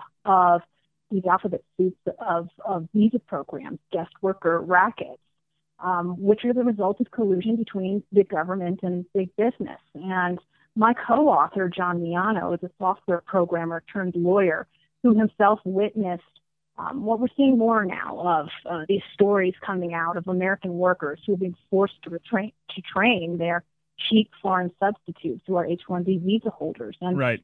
That program celebrates its 25th anniversary, and it's definitely high time that we re-examine the consequences and impact of it on American workers and American sovereignty. And in fact, it is now at the center of much of the debate of the GOP presidential field, and we really feel that we have contributed to forcing that issue to the forefront. No, I don't think it would be an issue at all if not discussed by the GOP. So when you talk about that, I guess as far as solution, do people go as far as sort of like Trump idea protectionism, where we're just going to punish anyone who's not here in the States? How far do we go while keeping things free and open and still looking out for the United States' best interest? Because I'm sure you'll get criticism from all sides on that. Well, I think, first of all, people really need to be informed and educated about the roots of the program itself, what was supposedly guaranteed in the law when it was created 25 years ago in the 1990 immigration so-called reform law. Mm-hmm. And part of the deal was that before any American company was able to bring over this cheap foreign pipeline of workers who are not the best and brightest around the world. I think that's one of the biggest myths. There were basic American worker protections. And I think that protectionism has become a bad word, mm-hmm. when in fact, as it's supposed to be enforced in the law, it's about protecting American sovereignty. And each and every one of our immigration and entrance programs is supposed to be created to benefit America first. I mean, the preamble to the Constitution says to secure the blessings of liberty, not for every tech journeyman worker around the world who wants to come here and work for $1.21 an hour, is to secure the blessings of liberty to ourselves and our posterity. And I say this obviously as somebody who is a child of legal immigrants. My father came here 45 years ago offering a highly specialized skill. He was one of the few training neonatologists who was here in the country. He went to Johns Hopkins. He was the creme de la creme. Right. But when you actually look at the data of the people who are coming here on H-1B visas, they are mediocre and subpar in the kind of technical skills that they bring. And obviously that's exposed by the fact that it is high-skilled American workers who are forced to train them and provide them with all the skills they need to do their job, which is then offshored back to India or China. How in any way does that benefit our country? That's a good point. What would you say, I guess, to people who would, like, let's take Carly Fiorina's example. I know you're not a big fan in certain respects, and in some others maybe so. What would you say to people who say, well, sometimes if a company's going to go under, it's better to outsource, say, 30,000 jobs than just lose 80,000 overall for the company? Or do you think that if the company can't make it by employing American workers, that, well, that's just the dice they roll? Well, I think that the problem that John and I have is that you have these free enterprise preaching American companies that really act as American in name only. And what they want to do is exploit the power of government and these programs to rig the market. And, that is evident in many of the appendices that we include in the book, where you've got collusion between Google and Apple behind the scenes, behind closed doors, fixing wages. Right. And the fact is that one of the biggest pieces of propaganda that we bust wide open is this idea from the H-1B cheerleaders and their propagandists that there is some severe tech worker shortage in America. And it is absolutely the biggest lie that's been concocted over the last quarter century, because the fact is that 1/3 to 1/2 of all of tech jobs are now taken by these H-1B visa holders. Right. And meanwhile, you have 11 million out of 15 million American STEM diploma holders who are unable to find jobs. Right. Yeah, I've always sort of lived by the philosophy, there's a simplistic version of be American, buy American. I said, well, hold on, be American, buy the best. But then there is an irony in that a lot of these big companies are not producing the best, but they're able to become and stay big companies because the government subsidizes people who aren't the best. I'm not really into the party politics of big business or small business. I'm the party of good business, and that's whether you're big or small. Do you think a lot of people miss that when they think about conservatives? They think about them as these big bank people, and I think some of them are. Listen, we have some people in the Republican Party who I know you've spoken out against adamantly, but big government always favors big business, and smaller, middle of the road businesses tend to benefit from less intervention. Do you think that's a point that isn't driven home enough from the right? Because if I'm running for office right now, that would be a focal point for me. Am I off base? Yes, it absolutely isn't emphasized by enough of the Republican Party, and that's because so many of them are in the hip pockets of these big business CEOs and the U.S. Chamber of Commerce, and it affects both ends, both parts of the spectrum of the wage scale. Because on the one hand, you've got the likes of Marco Rubio and Jeb Bush serving their H-1B visa expansionist masters, and it's not a coincidence that these, of course, are the same people who espouse massive illegal alien amnesties, also supported by the U.S. Chamber of Commerce. And as much as I have many disagreements with Donald Trump, who has called me a dummy and stupid, the one thing that he is not stupid about is resonating with ordinary American workers and American business owners who do not want any intervention at all. They just want to be left alone. And, he was one of the few, and, we give credit in the last chapter of the book to those Republican candidates who have been at least more than superficially aware of the impact of these programs. And that includes Rick Santorum and most recently even Mike Huckabee. Of course, he's been open borders on amnesty for a long time, but even now he's changing his tune. And Ted Cruz last week, who is delicately pivoting on this issue as well after calling for quintupling the number of H-1B visas and buying into a lot of the tech worker shortage propaganda. But there are a lot of good people on Capitol Hill who have finally exposed the program. And I think the one talking point that is most annoying to us and that we're really trying to educate people on is it's not that there is abuse in the program. The fact is the entire program is abuse. The entire program is fraudulent. And we took great pains to amass an amazing amount of data and analysis. Journalists are lazy. And the Washington Press Corps in particular, of course, is so ideologically bent on the open borders agenda, whether it's, on these legal guest worker programs or on the illegal alien amnesty side. And we're trying to circumvent all that and, really reach people, where they can assess the information for themselves. And, open source is what my entire journalism career has been all about. People need to just do their own homework and judge the facts for themselves. Well, that's what's so funny is you have a formal, background in journalism and you talk about investigative journalism, but you've always, when I first came on the scene, you and Andrew Breitbart were kind of the people, if you could speak with them and pick their brain. And you were always a huge champion of the blogger, of the person with nothing but a website. You put them, as long as their information was accurate, on the same playing field as mainstream journalism. So that's one thing I think, when you say that and people, they go, well, yes, exactly. So we can't trust anyone without a journalism degree. There is such a disdain right now for people online. I'm a comedian. I'm an entertainer. I always tell people, don't just use my site as your own reference for information. But we adhere to more journalistic ethics than most people out there. If something is wrong, we correct it. If we make a joke that is maybe really inaccurate or misleading, we're like, oh, by the way, that's a joke.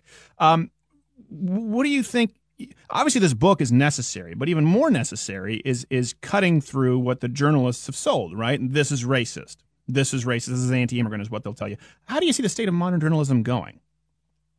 Yeah, well, I think the dinosaur media obviously has been upended since the days of Drudge and Breitbart and, the rise of the blogosphere. And now we're sort of in a post-blogosphere era with, so many sources bombarding us. And I think it really is sort of an educational mission to get people to hone their radars And for me, of course, transparency has been, one of my number one rules of ethics. Hyperlinking everything, citing everything. There's a reason why each and every one of the 6 books that I've written over the years has hundreds of pages of endnotes that people can check. There's a reason why, after 400 pages of culture of corruption, the Obama administration and the Obama campaign couldn't find one single thing wrong, Right. or single thing libelous or slanderous that I had said. They probably audited you, though, I would bet.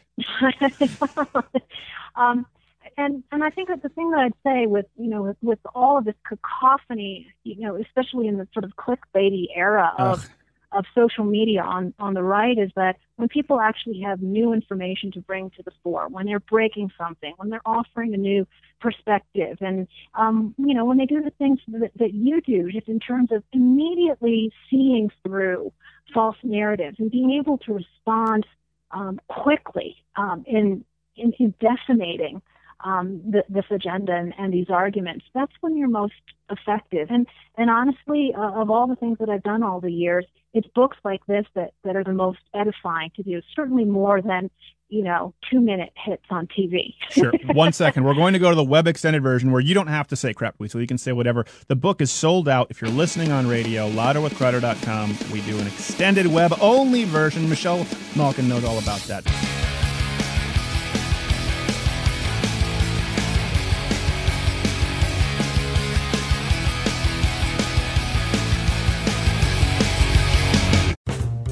Oh, hey, Lyle. Didn't see you there. What are you doing? Hell, I'm just relaxing and enjoying my 1978 Bordeaux, a fine beverage after a fine game of racquetball at the Wimbledon.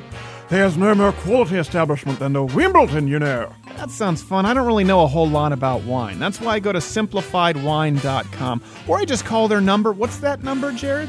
844-297-WINE. Oh, where'd he come from? His voice aggravates me. I have him chained to a caravan. For simpletons like me who don't know a whole lot about wine, just what I like, it makes it easy. I either get to call, go to the website, talk with a sommelier, list what I like, what I don't like, my budget, and can have it shipped directly to my door, or gift wrapped and sent to a friend. It doesn't get any simpler than that. Simplified wine, you say?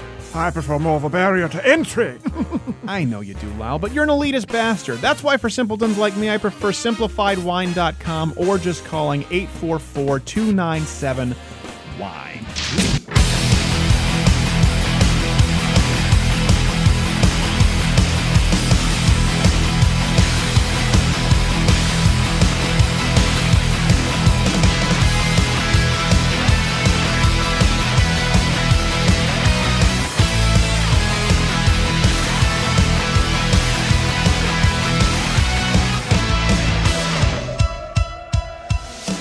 Glad to be back. Michelle Malkin. We have a seriously extended web version of that interview. We sat down with her also earlier this week to get some more going.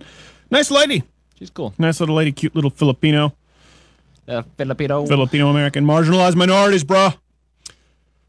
So this is a short segment until we go into the top of the hour. I wanted to talk about something here real quick. We'll talk about Syrian. I mean, I know that's what everyone's talking about this week because it's just constant terror attacks. And Mali, we don't know exactly what's happening. So if you're listening to this later in the week on the podcast, we apologize. It's still developing. Something I do know definitively, that we know definitively, I wrote about this on the website. 2015 can be seen definitively as the year liberalism's chickens came home to roost.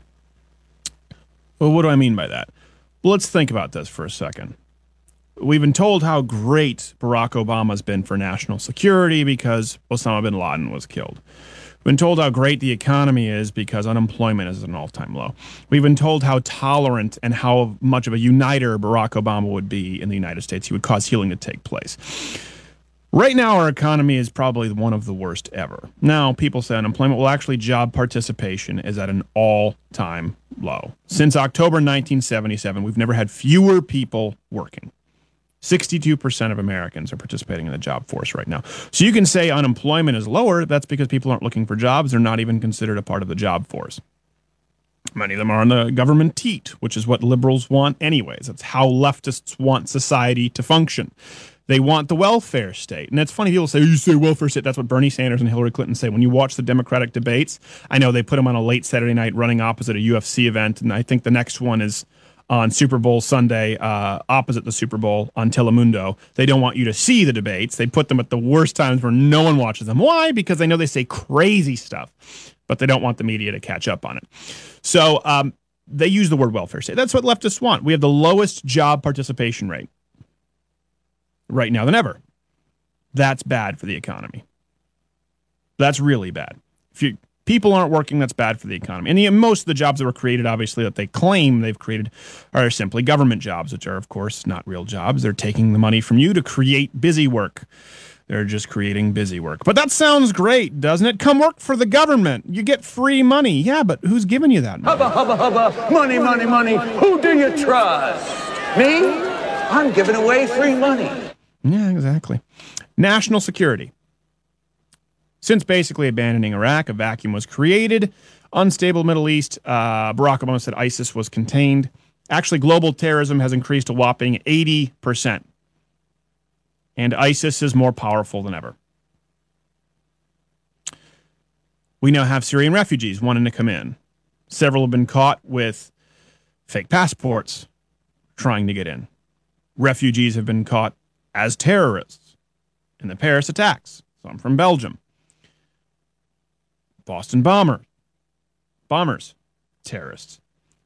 So national security is at an all-time low. We have a lowest job participation rate. We have ISIS and global terrorism more prevalent and powerful than ever. And then, of course, the first black president, the racial divide was going to be bridged. There was going to be some healing, right?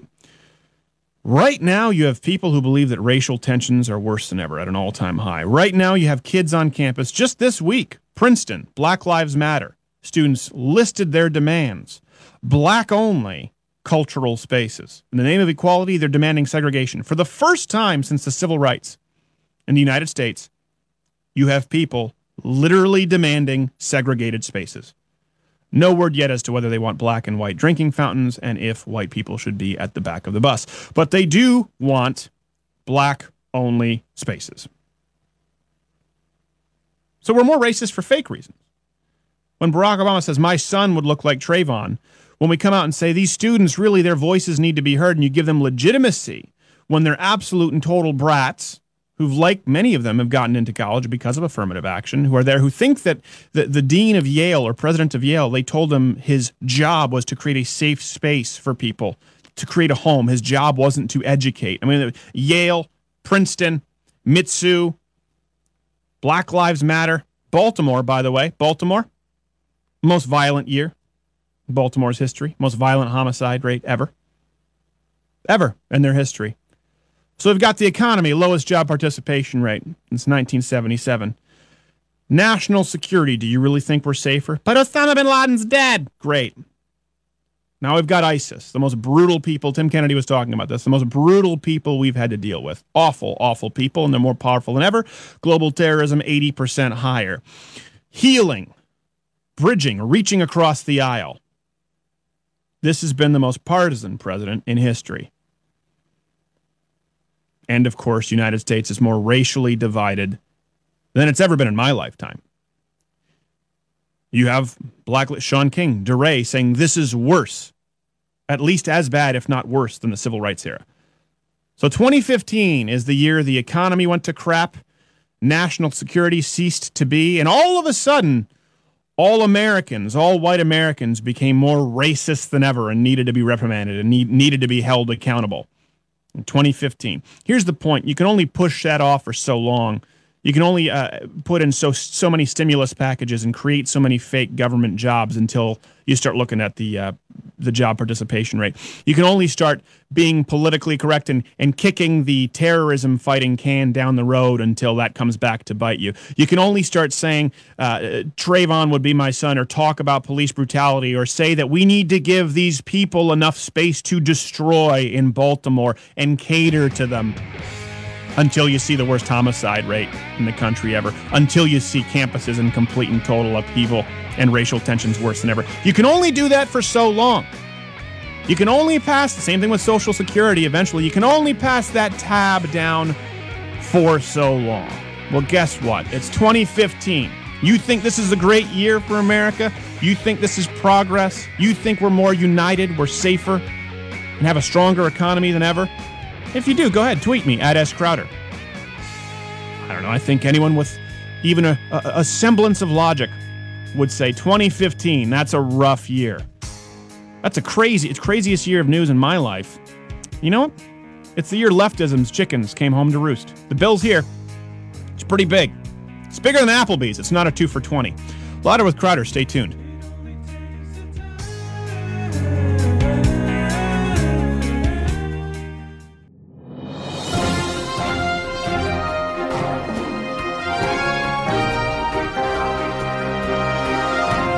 This is breaking news on Louder with Crowder. I'm Perry Matheson. We are here to update you on the breaking situation, the terrorist attack in Boise, Idaho, with our field reporter, Jimmy. Jimmy, now, oh God. Jimmy, do they have a knife to your throat? Am I seeing that correctly? Well, I seem to have gotten myself into a bit of a hairy situation here. Perry. Are you okay? Do we need to send security? No, it was my fault. In fact, I didn't realize that with these, freedom fighters, they do not want to be called terrorists. It was my fault. I did, in fact, provoke this by using the improper, non-gender neutral pronouns.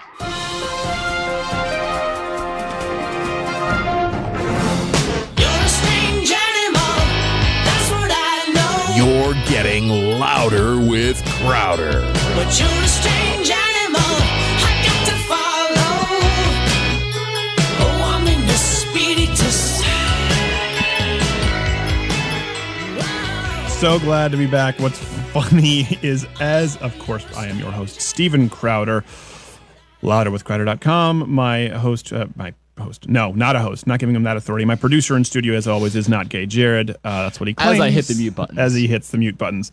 As I discuss this, trending on Twitter is Fight Unfair. And there's a picture of that woman without breasts, Orlando Bloom. And here's the funny thing. When leftists try and say, conservatives are lying when they say the refugees, Syrian refugees are mostly men, it's women and orphans, right? That's what they say. This is from UNICEF. Right now, I'm looking at a picture. Jared, can you bring that up on the screen? I'm looking at a picture right now. Can you see it? This is from UNICEF, Orlando Bloom. It says, unfair is, so this is the best stat they can trot out. 1 in 5 refugees and migrants arriving in Europe are children. 1 in 5. That means 80% aren't. So in their attempt to refute it, all they're doing is rewording it. Just so you know, nowhere else in the history of immigration is 80% young, able-bodied men with only, at most, let's say 30% women and children. That doesn't happen. These are, by the way, I think Chris Matthews made this point. They're trying to say we don't believe, anyone there is a terrorist. So none of them are willing to fight for their country? None of these immigrants? If you bring in 100,000, none of them are willing to fight for their country? If you had 100,000 American men, you wouldn't be able to find a 10% who'd be willing to fight for their country? None of them are willing to fight for their country? They're just fleeing? So, which tells you either one of two things. They are willing to fight for their country outside of their country, or they're complete and total cowards who you don't want in the United States. We don't need any more wussies with a capital P. By the way, do you know what they would say in these Muslim countries if an actual American woman wanted to immigrate? You're in Syria, you're in Turkey, you're in Egypt, right? And a woman comes in wearing not dressed provocatively, just a mini skirt and a sweater. They'd look right at her. Why don't you go back to your home on Whore Island? You're not welcome there. You are not welcome there. So right here on my screen, unfair is this is the liberal talking point. 1 in 5 refugees. Here's the funny children. To me. People try to, I'm okay with let's talk about this debate. Let's argue. Let's just not use stupid arguing points to argue that women, children, they've never done anything like terrorist activity before ever. Well, I mean, firstly, before we get that, 4 out of 5 aren't. But I mean, the Boston bombers were kids when they came over. I mean, to act like there's no chance that a child could either grow into, what were Daddy's roots? Let me look back through the books and see what Daddy was up to. I never met him. Have you seen the Mickey Mouse they watch in Palestine? The Mickey Mouse that comes out. Have you seen that? It's like translated. It's like chase the Jew. We must kill the Jew. Talking to little kids. That's their Mr. Rogers. Can you say I'm special? Can you say kill the Jews? That's what they do. They're indoctrinated from a very, very young age. I like to Mortal Kombat our Mr. Rogers against theirs sometime. I would love that'd to. That'd be fantastic. I think something tells me Mr. Rogers could throw down. Well, he wore the sweaters because he was tatted up all down. I don't think that's true. No, it's true. It's true. He has deaths to his name because he was, I forget which war he fought in. Mr. Rogers? Mr. Rogers. He was in the military. He had death. Hold on, I'm Googling this. I'm calling BS on this. Nope. Mr. Rogers tattoos. I'm Googling this right now. Mr. Rogers tattoos. Google it. If I'm wrong, I'm wrong. I'm gonna pull up your screen. I see an image of him in a T-shirt. I'm not saying he was all tatted up, but I'm saying that's what I've always heard. The part he would need to cover up. I'm looking at a picture of him right now. It says there are no tattoos. Well, in any case, he had deaths to his name, though. 15 interesting facts about Mr. Rogers. So less noise. Mr. Rogers was an ordained Presbyterian minister. Yep. He was a vegetarian. Contrary to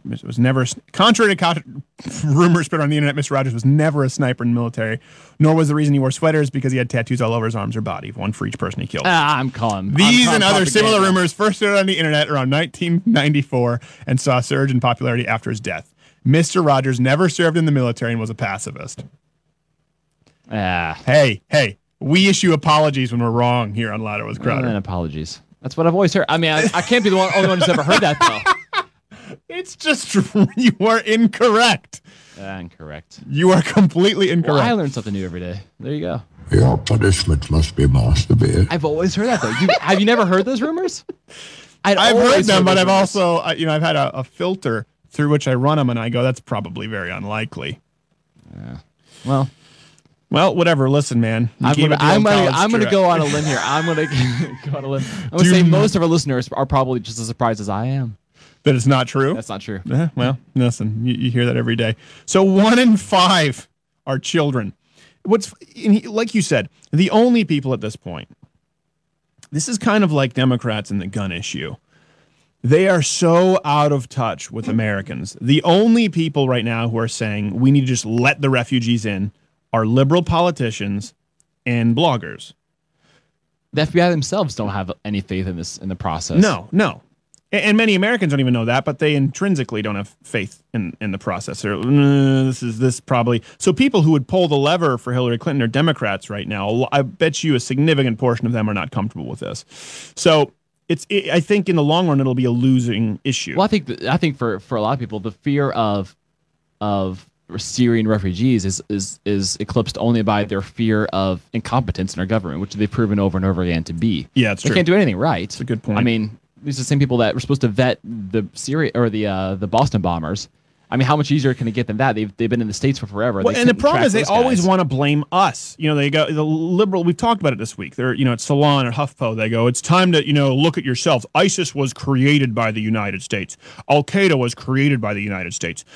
Boston bombers were created by the United States, by alienation of the Muslim world, by invading their countries. Okay, what about Saudi Arabia? What about Pakistan? What about Indonesia? What about Malaysia? What about Turkey? What about Egypt? What about, Jordan? What about Iraq? What about Iran? What about all of these countries? What about every single Islamic country in the history of ever? Did we create their crappery? Is that America's fault? Is it all our fault? Speaking of which, half the countries you mentioned aren't even taking refugees. No, I love that. So fun. Hey, listen, Muslim world, we'll take the refugees, you first. And that's one thing people don't want to talk about.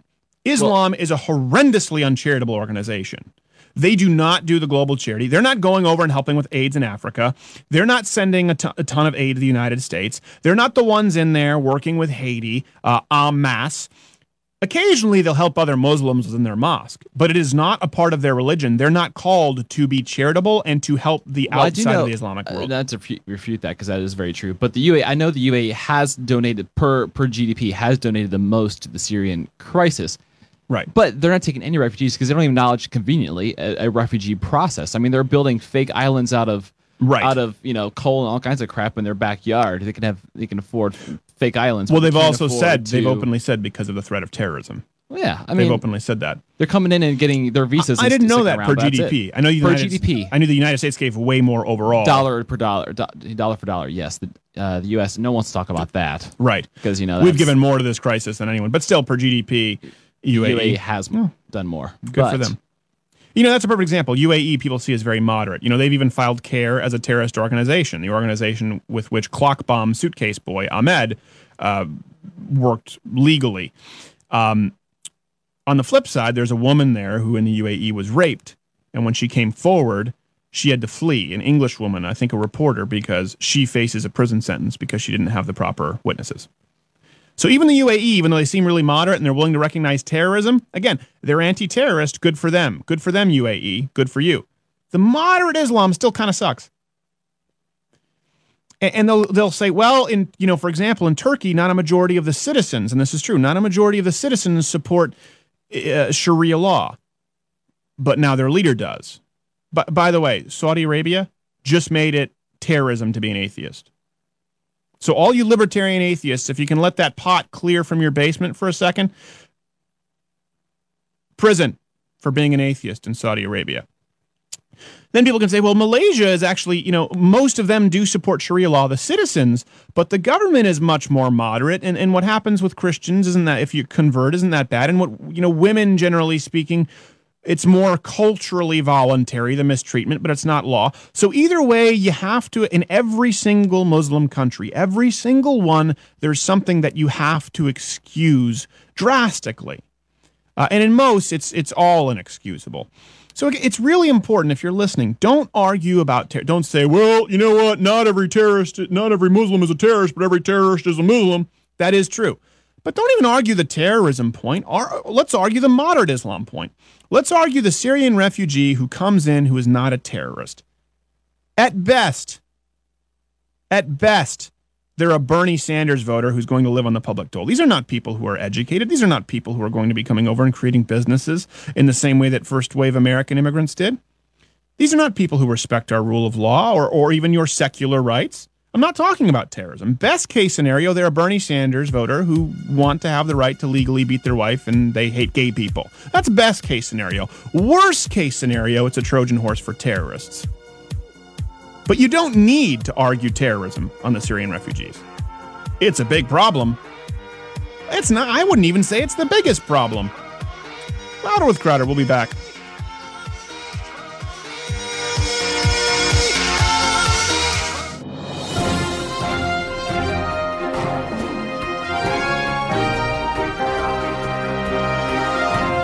This is breaking news on Louder with Crowder. I'm Perry Matheson, updating you on the Boise, Idaho terrorist attack. We go back to field reporter Jimmy. Jimmy, last time we spoke with you, the gentleman in question had a knife to your throat. Is everything back to normal? Yes, everything here is very peaceful. I would like to say, as Jimmy, that there is no God but Allah. And now, hold on. That's quite clear that that's not Jimmy. That is the masked gentleman behind Jimmy, moving his mouth with what appears to be an attached broomstick and pipe cleaners. Am I seeing that correctly? No. This is Jimmy, and I would like to talk about Allah and Muhammad Day to America. We are coming for all of you! Son of a crap, they're coming through the studio!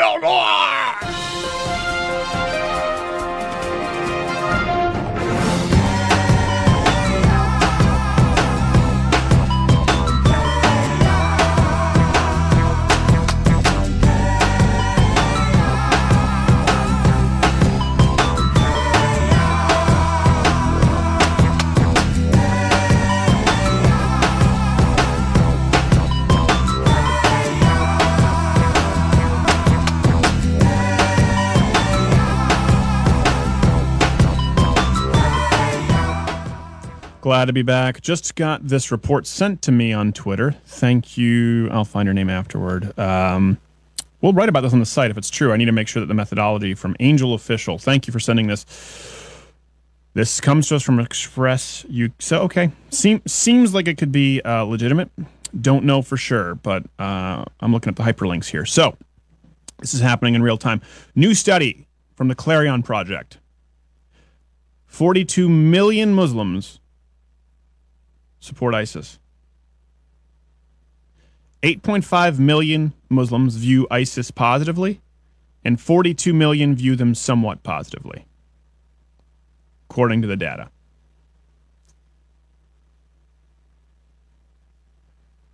And a third of British Muslims blame the police for the radicalization of young people, not terrorists. And a poll found that 1 in 4 actually had sympathy or supported those who travel to war-torn Syria to fight alongside terror groups as ISIS. So 42 million Muslims. 42 million Muslims support ISIS. Westboro Baptist membership, 14. And dwindling every year. I think it's actually, it's listed officially as at 40, but I think it's more like 14, and half of them are the guy's family members. So, okay, let's say it's a really small portion. Again, this is a small sample group. This is supporting ISIS specifically, right? For example, you can love soccer. I hate soccer. So let's say Muslims are soccer, right? You can still love soccer and hate specific teams. Maybe some of these people don't like ISIS. Kind of like you have some Egyptians who maybe don't like Jordanians. So that's where under the umbrella of Sharia law, you have hundreds and hundreds of millions of Muslims who support it. And then you only have about 42 million who support ISIS themselves. You have 42 million who, if you gave them a signature ISIS limited edition jersey, would wear that crap. Really spectacular. Spared no expense. I would buy that jersey. They're nice jerseys. They're collective well items. They're well made. They're well made jerseys. I don't know. 42 million. That's enough for. Is it all Muslims? No. 42 million. Is that a cause for concern? I'd say I'd put it on my watch list. It should probably be on at least one of your radars. Yeah. Yeah. And we're like, oh damn, 42 million people on there. Even just the number of 8.5 completely positively view ISIS. And then an additional 42 million, total 42 million view them somewhat positively. I think the biggest stadium in the States, I think, is actually Michigan University. 105,000. Yeah. So just one of those stadiums, that's a lot of fans. University of Michigan, yeah. Picture how many of those? What would it be like? I'm really terrible at math. The stadium's full of. Well, okay, let's take the U of M stadium. Let's take the U of M stadium, multiply it by 10, you're at 1 million, then multiply that by 40. So there you go. So you need 400. 400 Michigan University. That's a lot of fans. Stadiums. They've got a lot of support. Yeah. That's a lot of. And they'd be decapitating people in the middle of that stadium because that's what they do in these countries as part of their halftime show. We complain about a little bit of nipple from Janet Jackson. They're going full Quentin Tarantino, Eli Roth. Yeah. Decapitation. It's a lot of Cracker Jacks. Oh my God. Pass out. Not hot dogs though. I'm at like this point. I love doing this show and I love speaking with you, dear listener.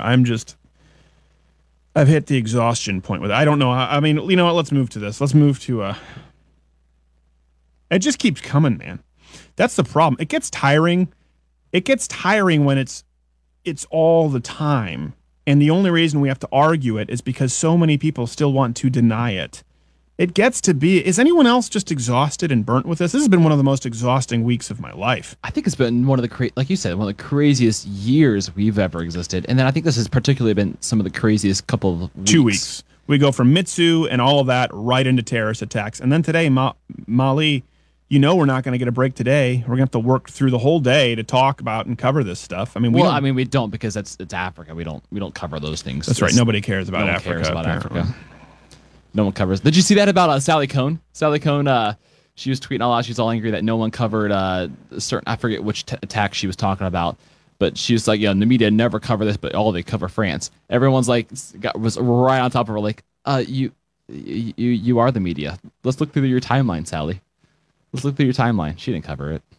It was all over Twitchy. Pretty funny. Stalker Jim is mad at us. This is one thing I do love is when these things ruin your day a little bit. It's just He said it's hypocritical of you as hell to belittle Bruce Jenner and fanboy over Ronda Rousey. I actually don't really like Ronda Rousey. I've never liked Ronda Rousey. I've just liked when she pisses off liberals with some of her answers. That was a big thing that happened this week. Ronda Rousey lost the title. That's all over the place. Stalker Jim, we love you. We just don't agree with you on everything. But this is why it's tough for me to go to bat for you to get other people to unblock you. We have sent letters. I've spoken, yeah. We went to bat for you with Dana and her husband and said unblock you. But when you behave this way, it makes it really hard for us to go to some people who've blocked you, who you want us to get them to unblock you. It makes it hard. I'm putting my name on the line here, and sometimes you get a little bit prissy, Stalker Jim. That was a nice mental break. They're talking about Stalker Jim. It was a good mental break. It's a good mental break. I feel reset. I feel refreshed. Kind of like I had some nice iced tea. Oh my God, there's more terrorism. Just filled up my page.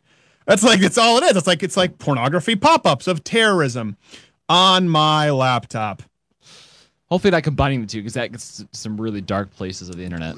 Mitsu, universities, then Paris attacks, and 5 for 15. We go to Worse? How could they get any worse? Take a look around you, Ellen. We're at the threshold of hell. That's where we're at. That's exactly where we are. These last 2 weeks have been so tough. I'm just sitting. I picked the wrong week. Quit sniffing glue. Sometimes the soundboard is a mental break for me. It is. When I get so tired, like, do I really have to formulate my own thoughts? Can't I just let Chevy Chase do it for me? Well, we'll talk about after the break. Since we've been talking a lot about terrorism, I do want to talk specifically about what happened at Dartmouth. Oh, Stalker Jim's saying it's okay. I'm done. I don't know if that means he's done listening to the show. You never know. So at Dartmouth, there was an incident in the library, which was pretty severe. So we've moved, and then Princeton. So we'll talk about this. We broached the subject. We'll give you a little bit of that, because you know what? They were also, by the way, these social justice warriors on college campuses, their main concern with Paris was that it would steal the spotlight from their real plight of not having black-only spaces, water fountains, and re-education camps. Louder with Crowder will re-educate you after this.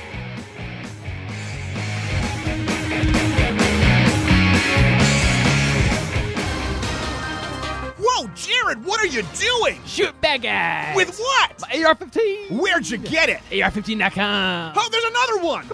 You got him. Yeah. Thank God for AR-15.com. They have AR-15 and accessories for sale and the best advice there is on the web. Oh, no, there's another one. You got him. Yeah. With your what? AR-15. From where? AR-15.com. That's the best place to go, and that's the takeaway, because this commercial's about to stop. I'ma do the things that I wanna do. I ain't got a thing to prove to you.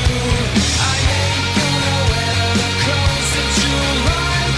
I'm fine and dandy with the me inside. One look in the mirror and I'll take a pic. I don't give a hoot about what you think. Everyone likes to dance to a happy song. Dancing to happy songs, having a good time.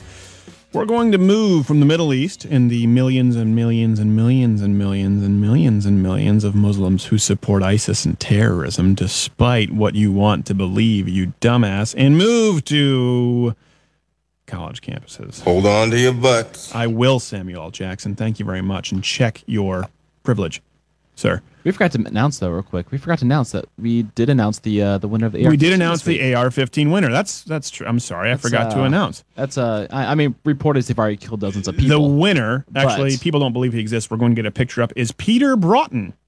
Peter Broughton, actually, which is fun. He's a medical school student in Ohio. So we're in the process right now of confirming his FFL. So they run the background checks, and he didn't know who his nearest certified FFL was. So Peter Broughton, thank you very much for answering. By the way, if you see Peter, there is a warrant for his arrest. He's killed lots of people already. This is true. Which is why he needs the AR-15. AR-15s. That's what they do with them. That's what they need. He needs more. Yeah. He's trying to get he just wanted the ammo, but we sent him the gun too. This is true. I mean, yes. He was very, very specific in wanting them to be armor piercing. Yeah, I actually thought was pretty refreshing. It was because the range, it gets boring. It's boring. It gets very boring. There's stoppers at the end. Ugh. You want the armor piercing bullet. So we move now to college campuses. We talked about Princeton. Did you see the story here at Dartmouth? We actually can't play the clip. So we have it up on the website, but we can't play it because it's too profane. So in Princeton now, they're demanding black-only spaces, and they want the president to resign. What's so funny is they list their demands. So here's Princeton first. We demand cultural competency training for all staff and faculty. Re-education. We demand a cultural space on campus dedicated specifically to black students. Segregated space. So we want to put everyone in school through re-education camps. This is a demand from Black Lives Matter. And then a demand is a black-only space. Here's my question. What happens if a white person or an Asian goes into the black-only space? Certain death is what I heard. Really, though? What happens? What are you going to do? I don't know. When these people believe that's a violation of their rights, how do they defend their rights? It's going to get violent at some point. That's my point. Best case scenario, it looks a lot like that reporter who wanted to get in at what was the campus? They're all running together in my head now. The reporter. Mitsu. Mitsu. Yeah, wanted to get in. That's my point. Best case scenario, they shove an Asian reporter out. Worst case scenario, they beat the hell out of the white guy or girl who goes into the black-only space. So these are demands. And I love what they say is, we are the tolerant ones. Well, they issue these demands. First off, they issue them to a president of a university who has no way to, even if he wanted to meet the demands, do so. And if he doesn't meet all the demands, what do? They ruin his life. They get him fired. They get him to lose his job. That's what they try to do at Yale. That's what they try to do at Mitsu. The guy did resign. So what's tolerant about that? What's tolerant about you agree with? And you know what's so funny? Like the Yale professor is one they were demanding. We played that clip where she's going, "You need to apologize. Regardless of everything else, you need to apologize."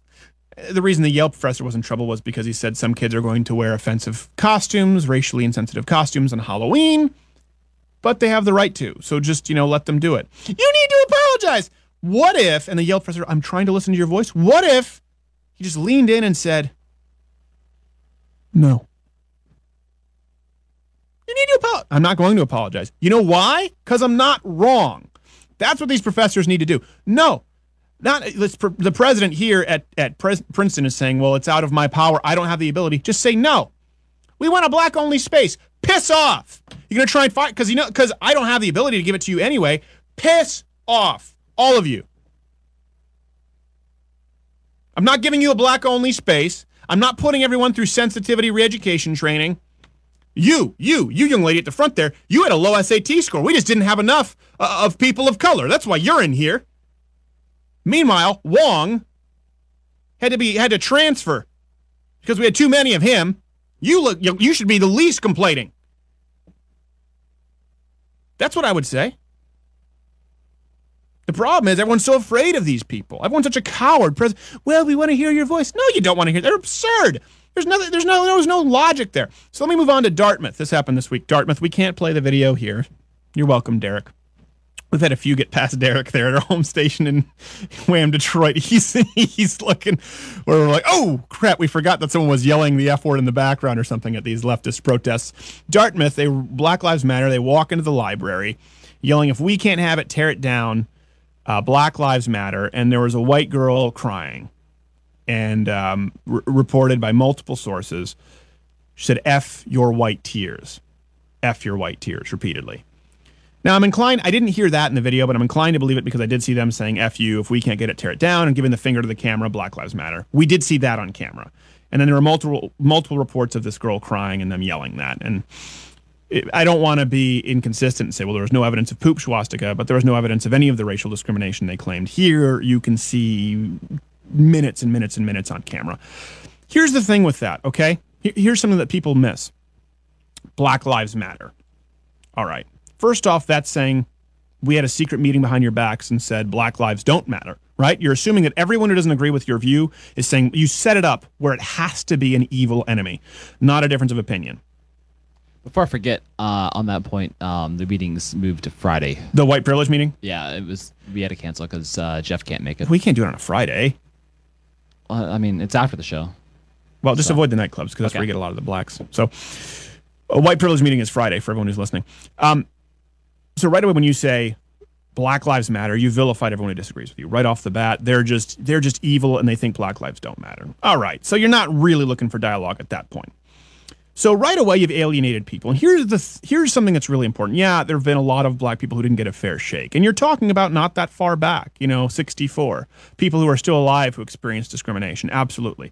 But for the 22-year-old Asian or the 22-year-old white kid on campus right now who's never experienced privilege, who's actually had to fight against affirmative action, who's actually not had a quota, or in the case of Asian students, there are too many of them, who've had to get higher scores, who've had to be at the top of their class, who've had to entirely get by on their merits as they see affirmative action and these social justice causes expanding.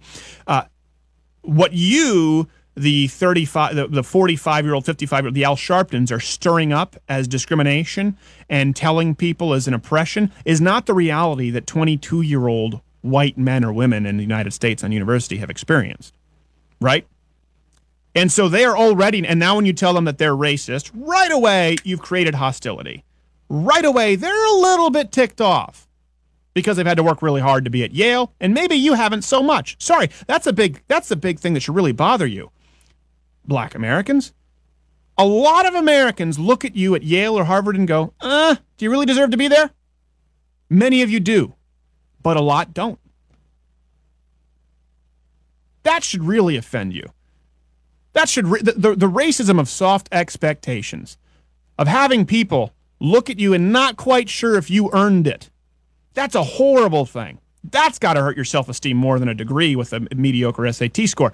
So then this girl is yelling, F your white tears, F your white tears. Okay, let's take the extreme example of Black Power, right? Black Panthers, violence. Let's scale it back, right? That's a lack of empathy to someone because of their skin color, or the KKK. So you got KKK on one side, Black Power, Black Panthers on the other side, beating up white people. Let's scale it back from Black Panthers. Yelling F your white tears to a girl crying in a library who did nothing wrong to you. It's borderline sociopathic. There's a complete lack of sympathy. Complete lack of empathy to that person. That girl crying probably was on board with your cause to start with.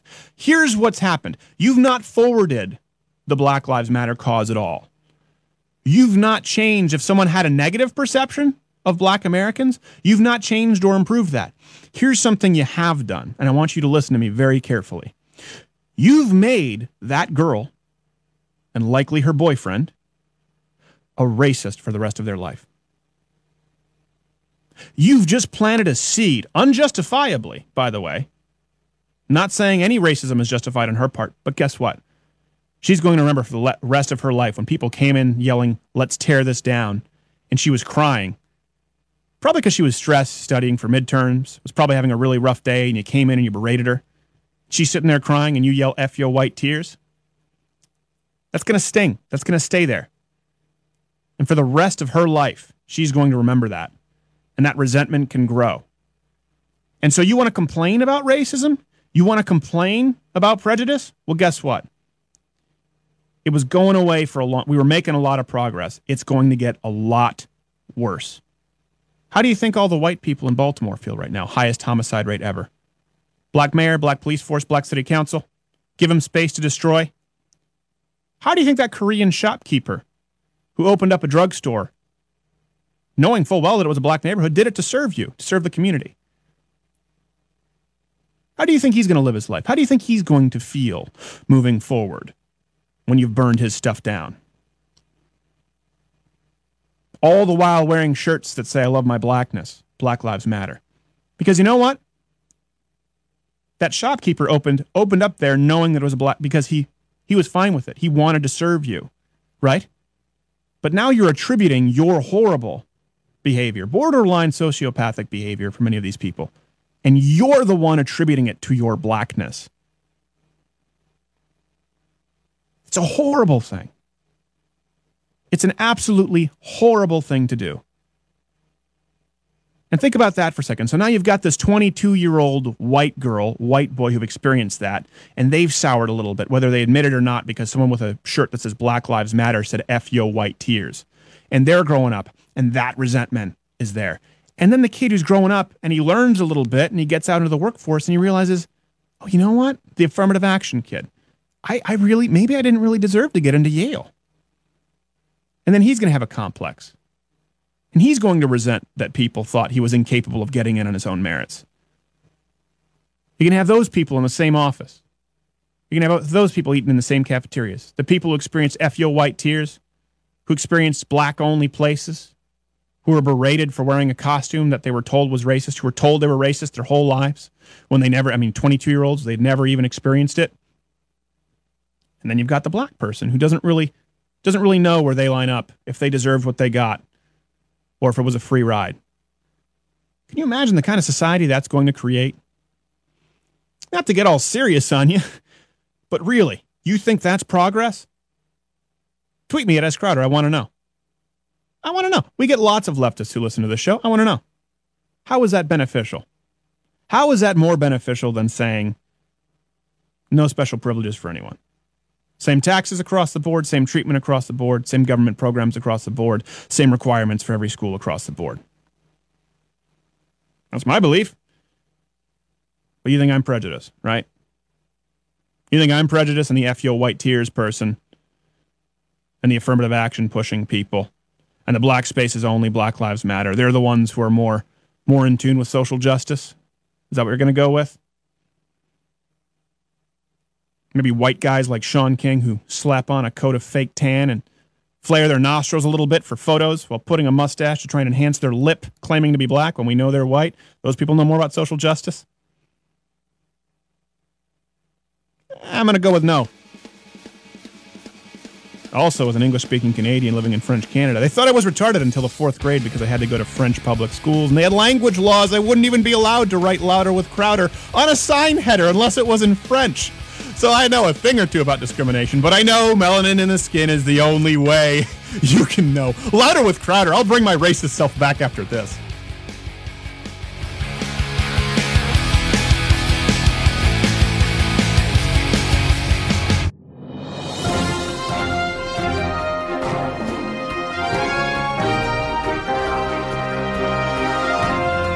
This is breaking news on Louder with Crowder. I am Perry Matheson, broadcasting for what will likely be the last transmission on the Louder with Crowder airwaves for quite some time. I would like to formally apologize for inaccurate reporting. Earlier, we have been notified of our intolerant and potentially xenophobic journalistic ethics, and have since been corrected in that terrorism has no religion hashtag on Twitter. We're really glad for it. Stay like that. Those folks to keep us accountable.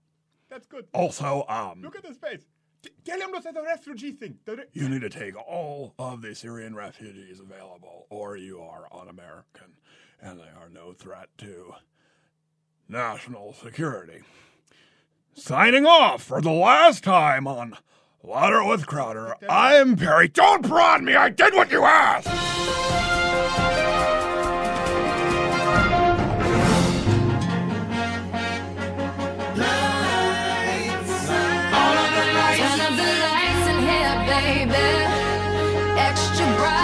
Y'all to see this.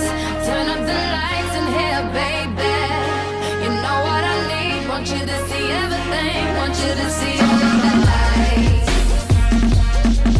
Fast cars, shooting stars, all of the lights, all of the lights. Good to be here. All the lights are on. The sun is out, which is nice. Also, speaking of sun, terrorism, ISIS, is actually directly attributable to climate change. Did you know that? I didn't, but that makes a lot of sense. Bernie Sanders said that. Makes a lot of sense. Bernie Sanders blamed terrorism on climate change. Well, Obama's been saying that for forever, too.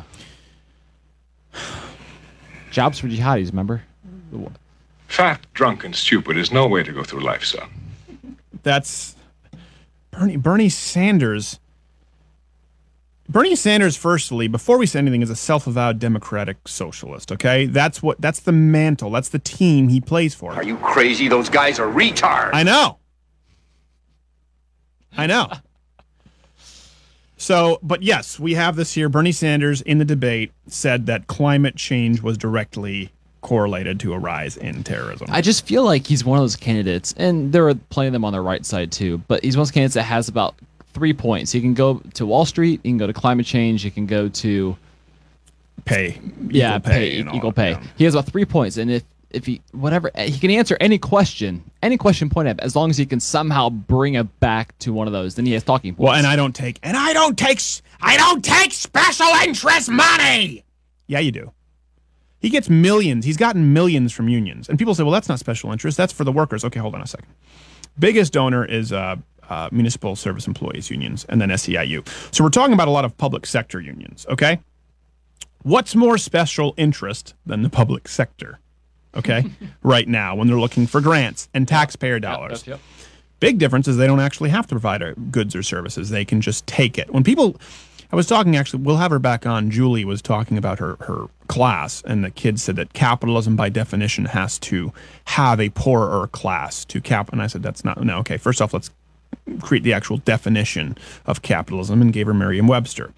It's not. The thing they get hung up on is the for-profit entities as opposed to the state. Here's what we'll come back to that. But here's something that is singularly unique about the United States. Yes, there have been people are born into wealth. You have the Donald Trumps who get $1 million loans and $1 million credits, and it's a lot easier to turn that into a lot of money, right? That's absolutely true. If we had $1 million starting off with Louder with Crowder, we'd be a $10, $20 million company right now. We know that. We've done a lot with our investments and grown and provided everything free of charge with this show, with the website, with the podcast. Everything we provide is free, and we've grown leaps and bounds to the point that our servers have crashed this week. We apologize for the website. We've grown beyond the sandbox that we have, and we have to expand everything, so work with us here.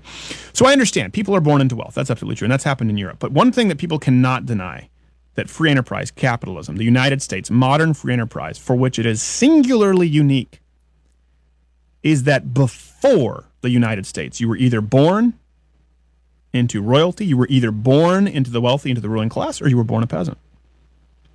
And to this day, we have more class mobility than any other country. But class mobility is singularly unique to the United States in the New World. We were the ones that allowed people to go from lower class, middle class, to wealth. Didn't happen in Europe. Didn't happen. Extreme example, royalty inbreeding, doing their sisters to make sure that it stayed within the family. Right? That's the extreme example. Let's scale it back. Protection to the ruling class. You're a peasant. It's like an extreme example, inbreeding, sisters coming to your chambers, or, I mean, that's why they're so ugly. Scale that back. Let's protect the royalty. Scale that back. Let's protect the parliamentary people, career politicians, bloodlines, dynasties. And we have a little bit of that now in the United States. The Clintons and the Bushes. I'm the first to admit it. Not a Bush guy. The United States said, no. We're going to level the playing field. Anyone can take office. Anyone can run a business. Freedom. Now, you can argue that some of that was built on the backs of slavery, that there was inequality when the country came. Absolutely. You can argue that, and that would be an argument that we could have, and I'm sure you can make valid points. What cannot be argued, what is not up for debate, is the United States was singularly unique for creating class mobility. That's huge, because that's the same system now that Bernie Sanders is condemning.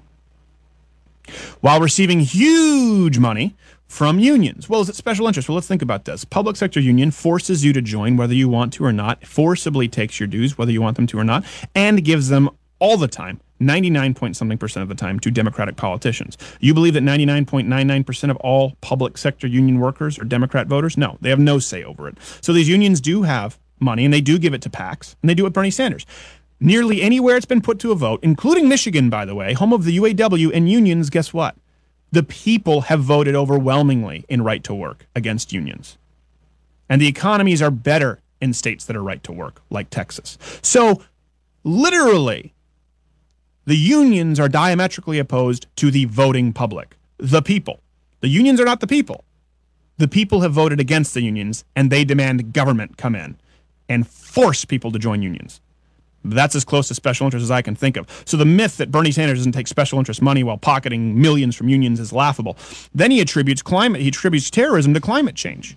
Terrorism to climate change.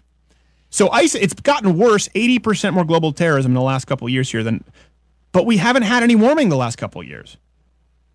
You got to appreciate their consistency, though. You got to appreciate the fact that not only is there inconclusive evidence for climate change, there's actually a lot of refuting evidence for climate change. But what is it? Don't take a chance. Don't take a chance. Don't take a chance. Let's just go with it, guys. Just take a chance. Syrian refugees come in.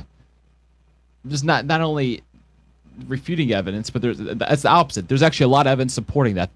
Yeah. Weird stuff could happen. Let them in. Let them in. Let's take the chance. And you're the extremist. That's you are the extremist. So with Bernie, that is one thing that is so important to know: class mobility in the United States. So there's a lot of stuff that we do. And by the way, when we talk about inequality, yeah, there was a lot of inequality. When we talk about reparations, we're still talking about that Black Lives Matter. Well, you know what? What's going to be more valuable in reparations than blood? More people in the United States died in that civil war to free the slaves. It's one of the most bloody wars in history. The blood of hundreds of thousands, blood of millions. Does that not pay for it? Doesn't that count as reparations? What you need a check? 22-year-old Yale student? Does it count for something? The blood spilled? Probably billions of gallons of blood spilled to free the slaves. Nope. Everything we've done is bad. That's what the left wants you to believe, not me. Louder with Crowder. Stay tuned.